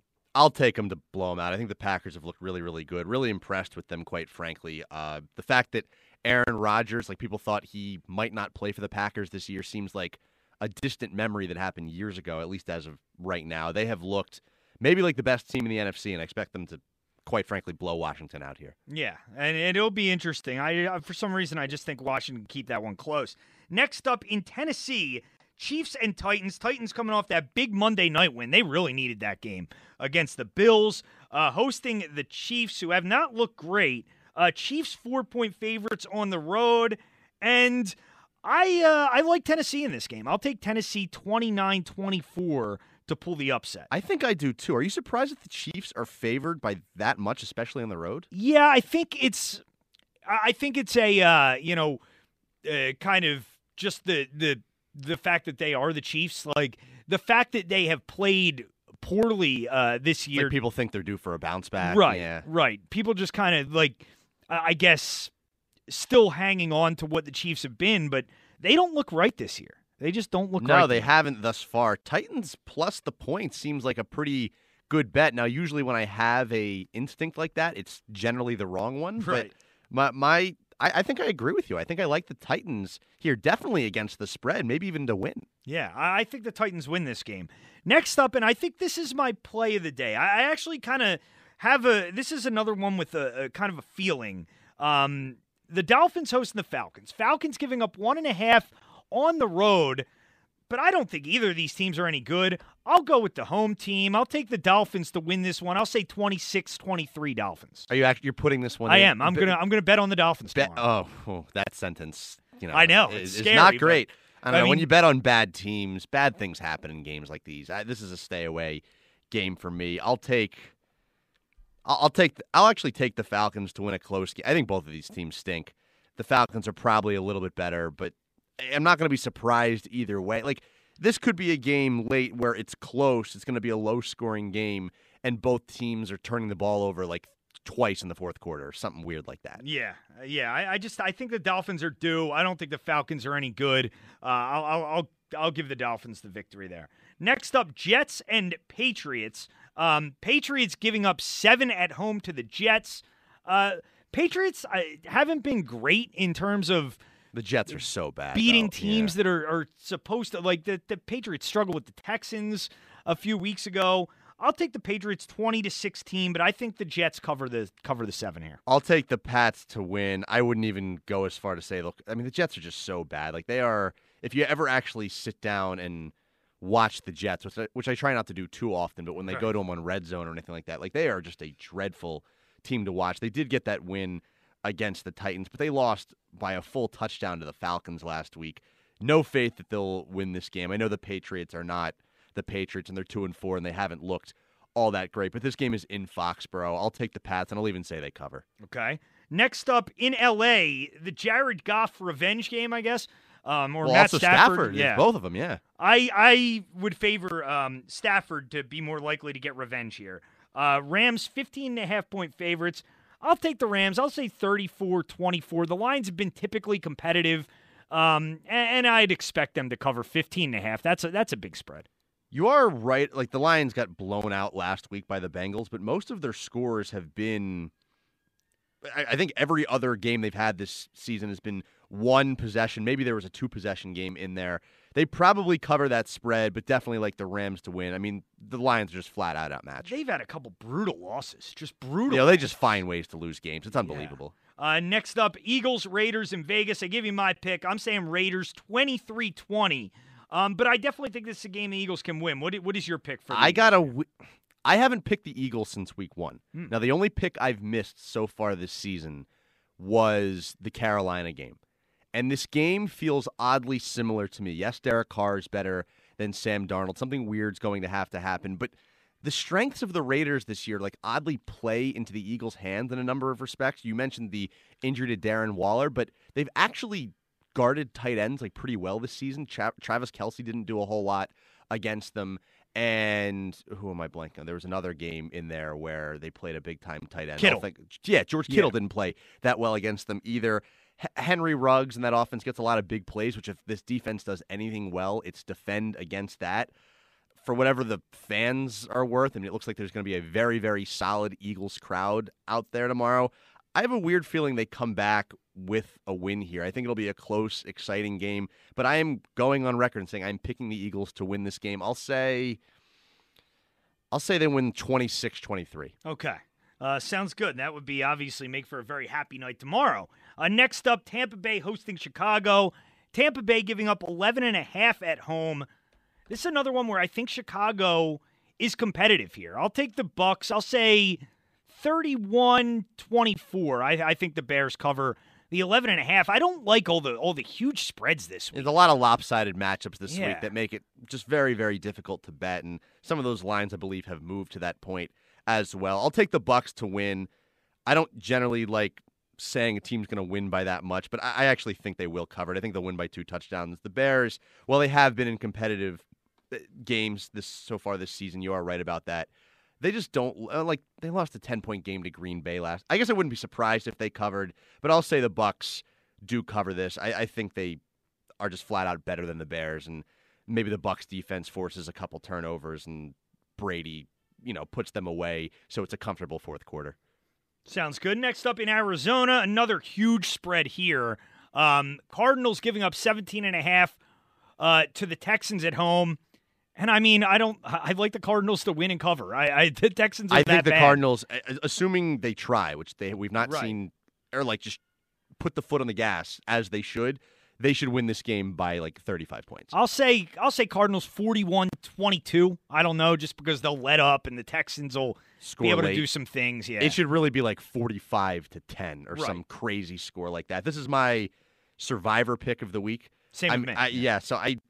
The Cardinals have been playing so well, you almost feel like I don't like saving teams. That's one thing I don't like doing because I'd be kicking myself if a game this seemingly easy was there and I didn't pick it. So sometimes when the easy pick is looking you in the face, you just have to take it and survive another week. So I do not. This is probably the most confident I've been about a survivor pick in quite some time, and it's literally might be the NFL's best and worst on the same field. Yeah, definitely. And next up, Sunday Night Football, Carson Wentz and the Colts going to San Francisco to take on the 49ers. Now, I was very high on the 49ers to begin the year. I picked them to win the Super Bowl this year. They're giving up 4.5 at home, but I don't like the way they played. Yeah. I hate to do this. I've taken Carson to win the game. 23-20 Colts. At the very least, I think I would take the Colts plus the points. I think it's a field goal either way this game. Both of these teams have been bad. This is a bad Sunday night game. San Fran, they just don't look right. They've dealt – I thought, coming back healthy, and they have not been healthy. They've dealt with injury issues again. They just do not appear to be in a good spot. Now, here's the question. So we have this on Sunday night. We obviously have the Sixers tipping off during the fourth quarter of the Eagles game. But do you watch Sunday Night Football, or – will you be watching the season debut of Curb? Oh, nicely done, Dan. Tomorrow at 10:30. I'll save Curb for Monday morning when I get home from work. That's what I'm going to do. That way, I have a little carrot to look forward to. I'll be on the air all night tomorrow night. I'll get home and I'll watch Curb when I get home in the morning. You'll watch Curb. Yeah, I will be here at the station, so I will not be watching it live either. But I feel it's live sports versus the season debut of a TV show and the way people watch TV now anyway. You binge and you watch later anyway. But I think Curb is better than the Sunday night game, quite frankly. Oh, yeah, definitely. Definitely better than Sixers Thunder. And then Monday night, Saints Seahawks. This is not a very entertaining game. Geno Smith versus Jameis Winston. Saints 4.5-point favorites. I don't know. I'll take the Seahawks in a primetime game at home. 25-21. I don't believe in Jameis at all. So you believe in Geno Smith? I don't believe in Geno Smith either, but Seattle at home, just like And it's funny because the Saints are favored by, depending on where you look, like 4.5 on the road. Right. Just like my rationale that I gave you a couple weeks ago, where there's some games like with Tomlin that you just know he's going to find a way to win. This is like a Pete Carroll game. Like, Pete Carroll finds a way to get his guys fired up and win this game. That's the way I view this one. At the very least, I think picking them to cover the spread is probably. I'm surprised that the line is where that is. I'll agree with you. I'll say the Saints win this game. Or it's not the Saints. The Seahawks win this game, rather. And I definitely think that they cover that spread at home with those fans on Monday night. It seems like it's not too often the Seahawks are underdogs at home like that. But here we are because they have Geno Smith instead of Russell Wilson. Yeah. Well, that's the Week 7 preview.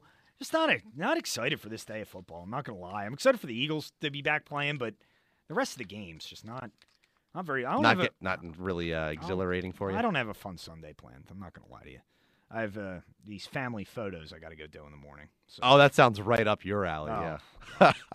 I was initially, and I just I could be in Vegas right now, but I'm not. Did you try and push for the Vegas trip? Well, my friends and I had been in the preliminary stages of planning a Vegas trip, and then my brother bailed out last minute, and the whole thing fell apart, and I'm just extremely depressed. How many right now. people were supposed to go on the trip? 6 or 7 people. And so why? So your brother bailed, and that was it? It just kind of fell apart. I don't know. And now you're taking family photos. Yes. Is this just you, your wife, and the baby? Yes. Or okay. Yes. It was supposed to just be the baby. I was told at first I would not need to go. And then your wife said you need to be a family photos, and now you're going to be there. Yeah, that maybe I should be in some of the photos, whatever. But that's what I got. I'm sure you'll have a gripe about it tomorrow. I'm sure I will. But when we get back, we'll wrap things up, turn it over to Ryan Rothstein. I'm Tom Kelly, Sports Radio 94 WIP.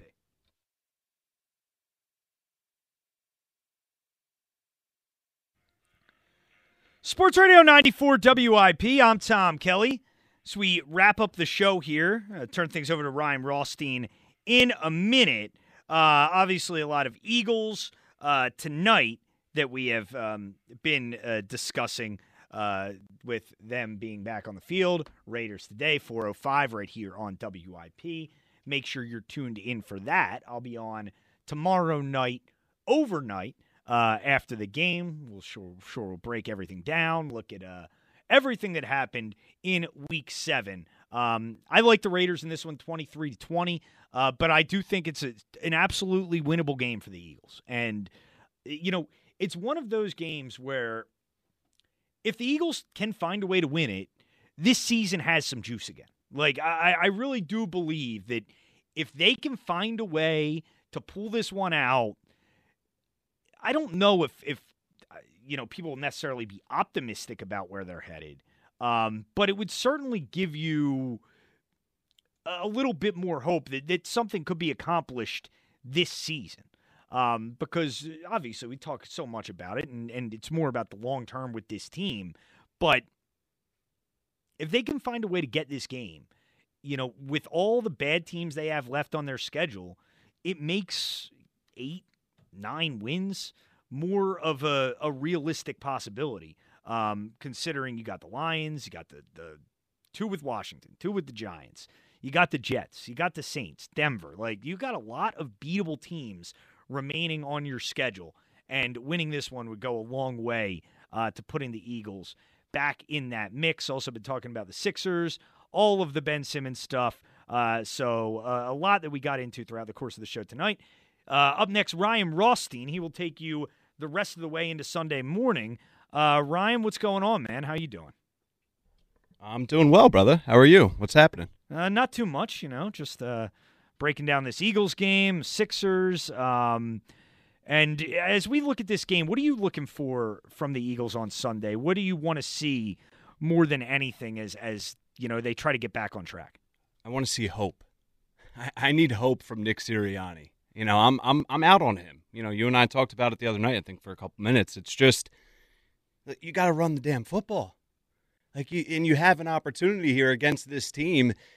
Only a 3-point spread. There's a lot of the, pundits, experts picking the Eagles. You feel like for whatever reason, they have a really good chance in this game. Forget winning and losing. Keep it close and just show show progress, right? Like, that's what we all want to see, especially on offense. Yeah, and defensively, I mean, if Waller doesn't play, that's huge. I mean, he's a beast, that guy.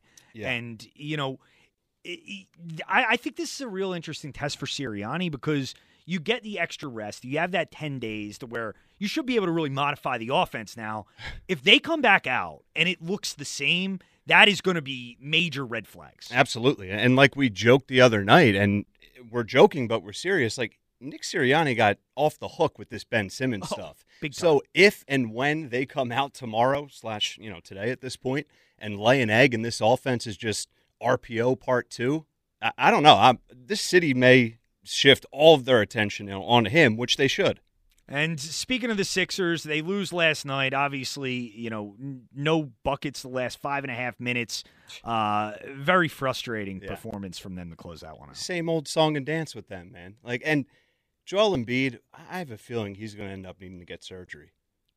I hope not. I mean, this is, and it's such a big part of the problem where you have nobody who can help him out. He feels like he's got to do everything. And I know people don't like the load management, but with a guy like him, you need to. It's not an option. Right. Like, this dude's 7'2". The history of big men in the NBA, even before this style of play now, is injuries and knee injuries. I mean, that's just the reality. That's human nature when you're that big of a human. Doc Rivers, after the game, he didn't mean to say it negatively, but he's like, we don't have a guy we can give the ball to and get a bucket. Like, he said that casually. It's true. Yeah. That's a problem. I mean, you got Danny Green shooting air ball after air ball. He stinks. I mean, I'm so over that dude. He made a couple threes in the first 2 possessions, and that was it. He takes the most ridiculous shots you'll ever see. It's just... I will say this, man. Korkmaz is playing with some extra confidence and swagger. That second unit, they should have never taken him out. That was the problem. Yeah. No, it's concerning, and I'm sure you'll get into that and a bunch of other stuff tonight. Yeah, absolutely. In the first hour, we're having an Eagles fan on, Dylan Schmanik. I probably botched his last name. Okay. But there was an article in the Inquirer and Philly Voice. He has a massive Ben Simmons tattoo. Oh. So we're going to get him on for a few minutes and have some fun, and he's going to let us know how he's feeling right now about that. All right, sounds good. Well, that's Ryan Rothstein. He's coming up next. Thanks to Dan Wilson for producing the final 2 hours of the show. I'll be back in tomorrow night, overnight. Talk to you then right here on Sports Radio 94 WIP. Okay, picture this. It's Friday afternoon when a thought hits you. I can waste another weekend doing the same old whatever, or I can conquer it. I can hop into my all-new Hyundai Santa Fe and hit the road. Any road. The steeper, the better. Because my all-new Santa Fe is available with H-Track all-wheel drive, so I can hit the trail without a worry in the world.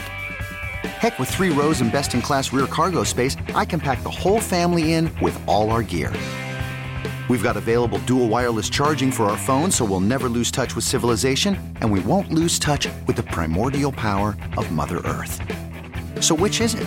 Waste the weekend or do something a little more epic? And conquer it in the all-new Hyundai Santa Fe. Visit HyundaiUSA.com or call 562-314-4603 for more details. Hyundai, there's joy in every journey. This episode is brought to you by Progressive Insurance. Whether you love true crime or comedy, celebrity interviews or news, you call the shots on what's in your podcast queue. And guess what? Now you can call them on your auto insurance too with the Name Your Price tool from Progressive. It works just the way it sounds. You tell Progressive how much you want to pay for car insurance, and they'll show you coverage options that fit your budget. Get your quote today at Progressive.com to join the over 28 million drivers who trust Progressive. Progressive Casualty Insurance Company and Affiliates. Price and coverage match limited by state law. Baseball is in full swing. NBA playoffs are heating up, and your NFL team is gearing up for training camp. Listen to the latest on the teams you love here on the Odyssey app. The biggest sports radio stations in the country, providing unrivaled local coverage of their teams, all in one place. Exclusive interviews with players, coaches, and team executives, streaming live and always available on demand. Stay in the know with your favorite teams right here on the Odyssey app.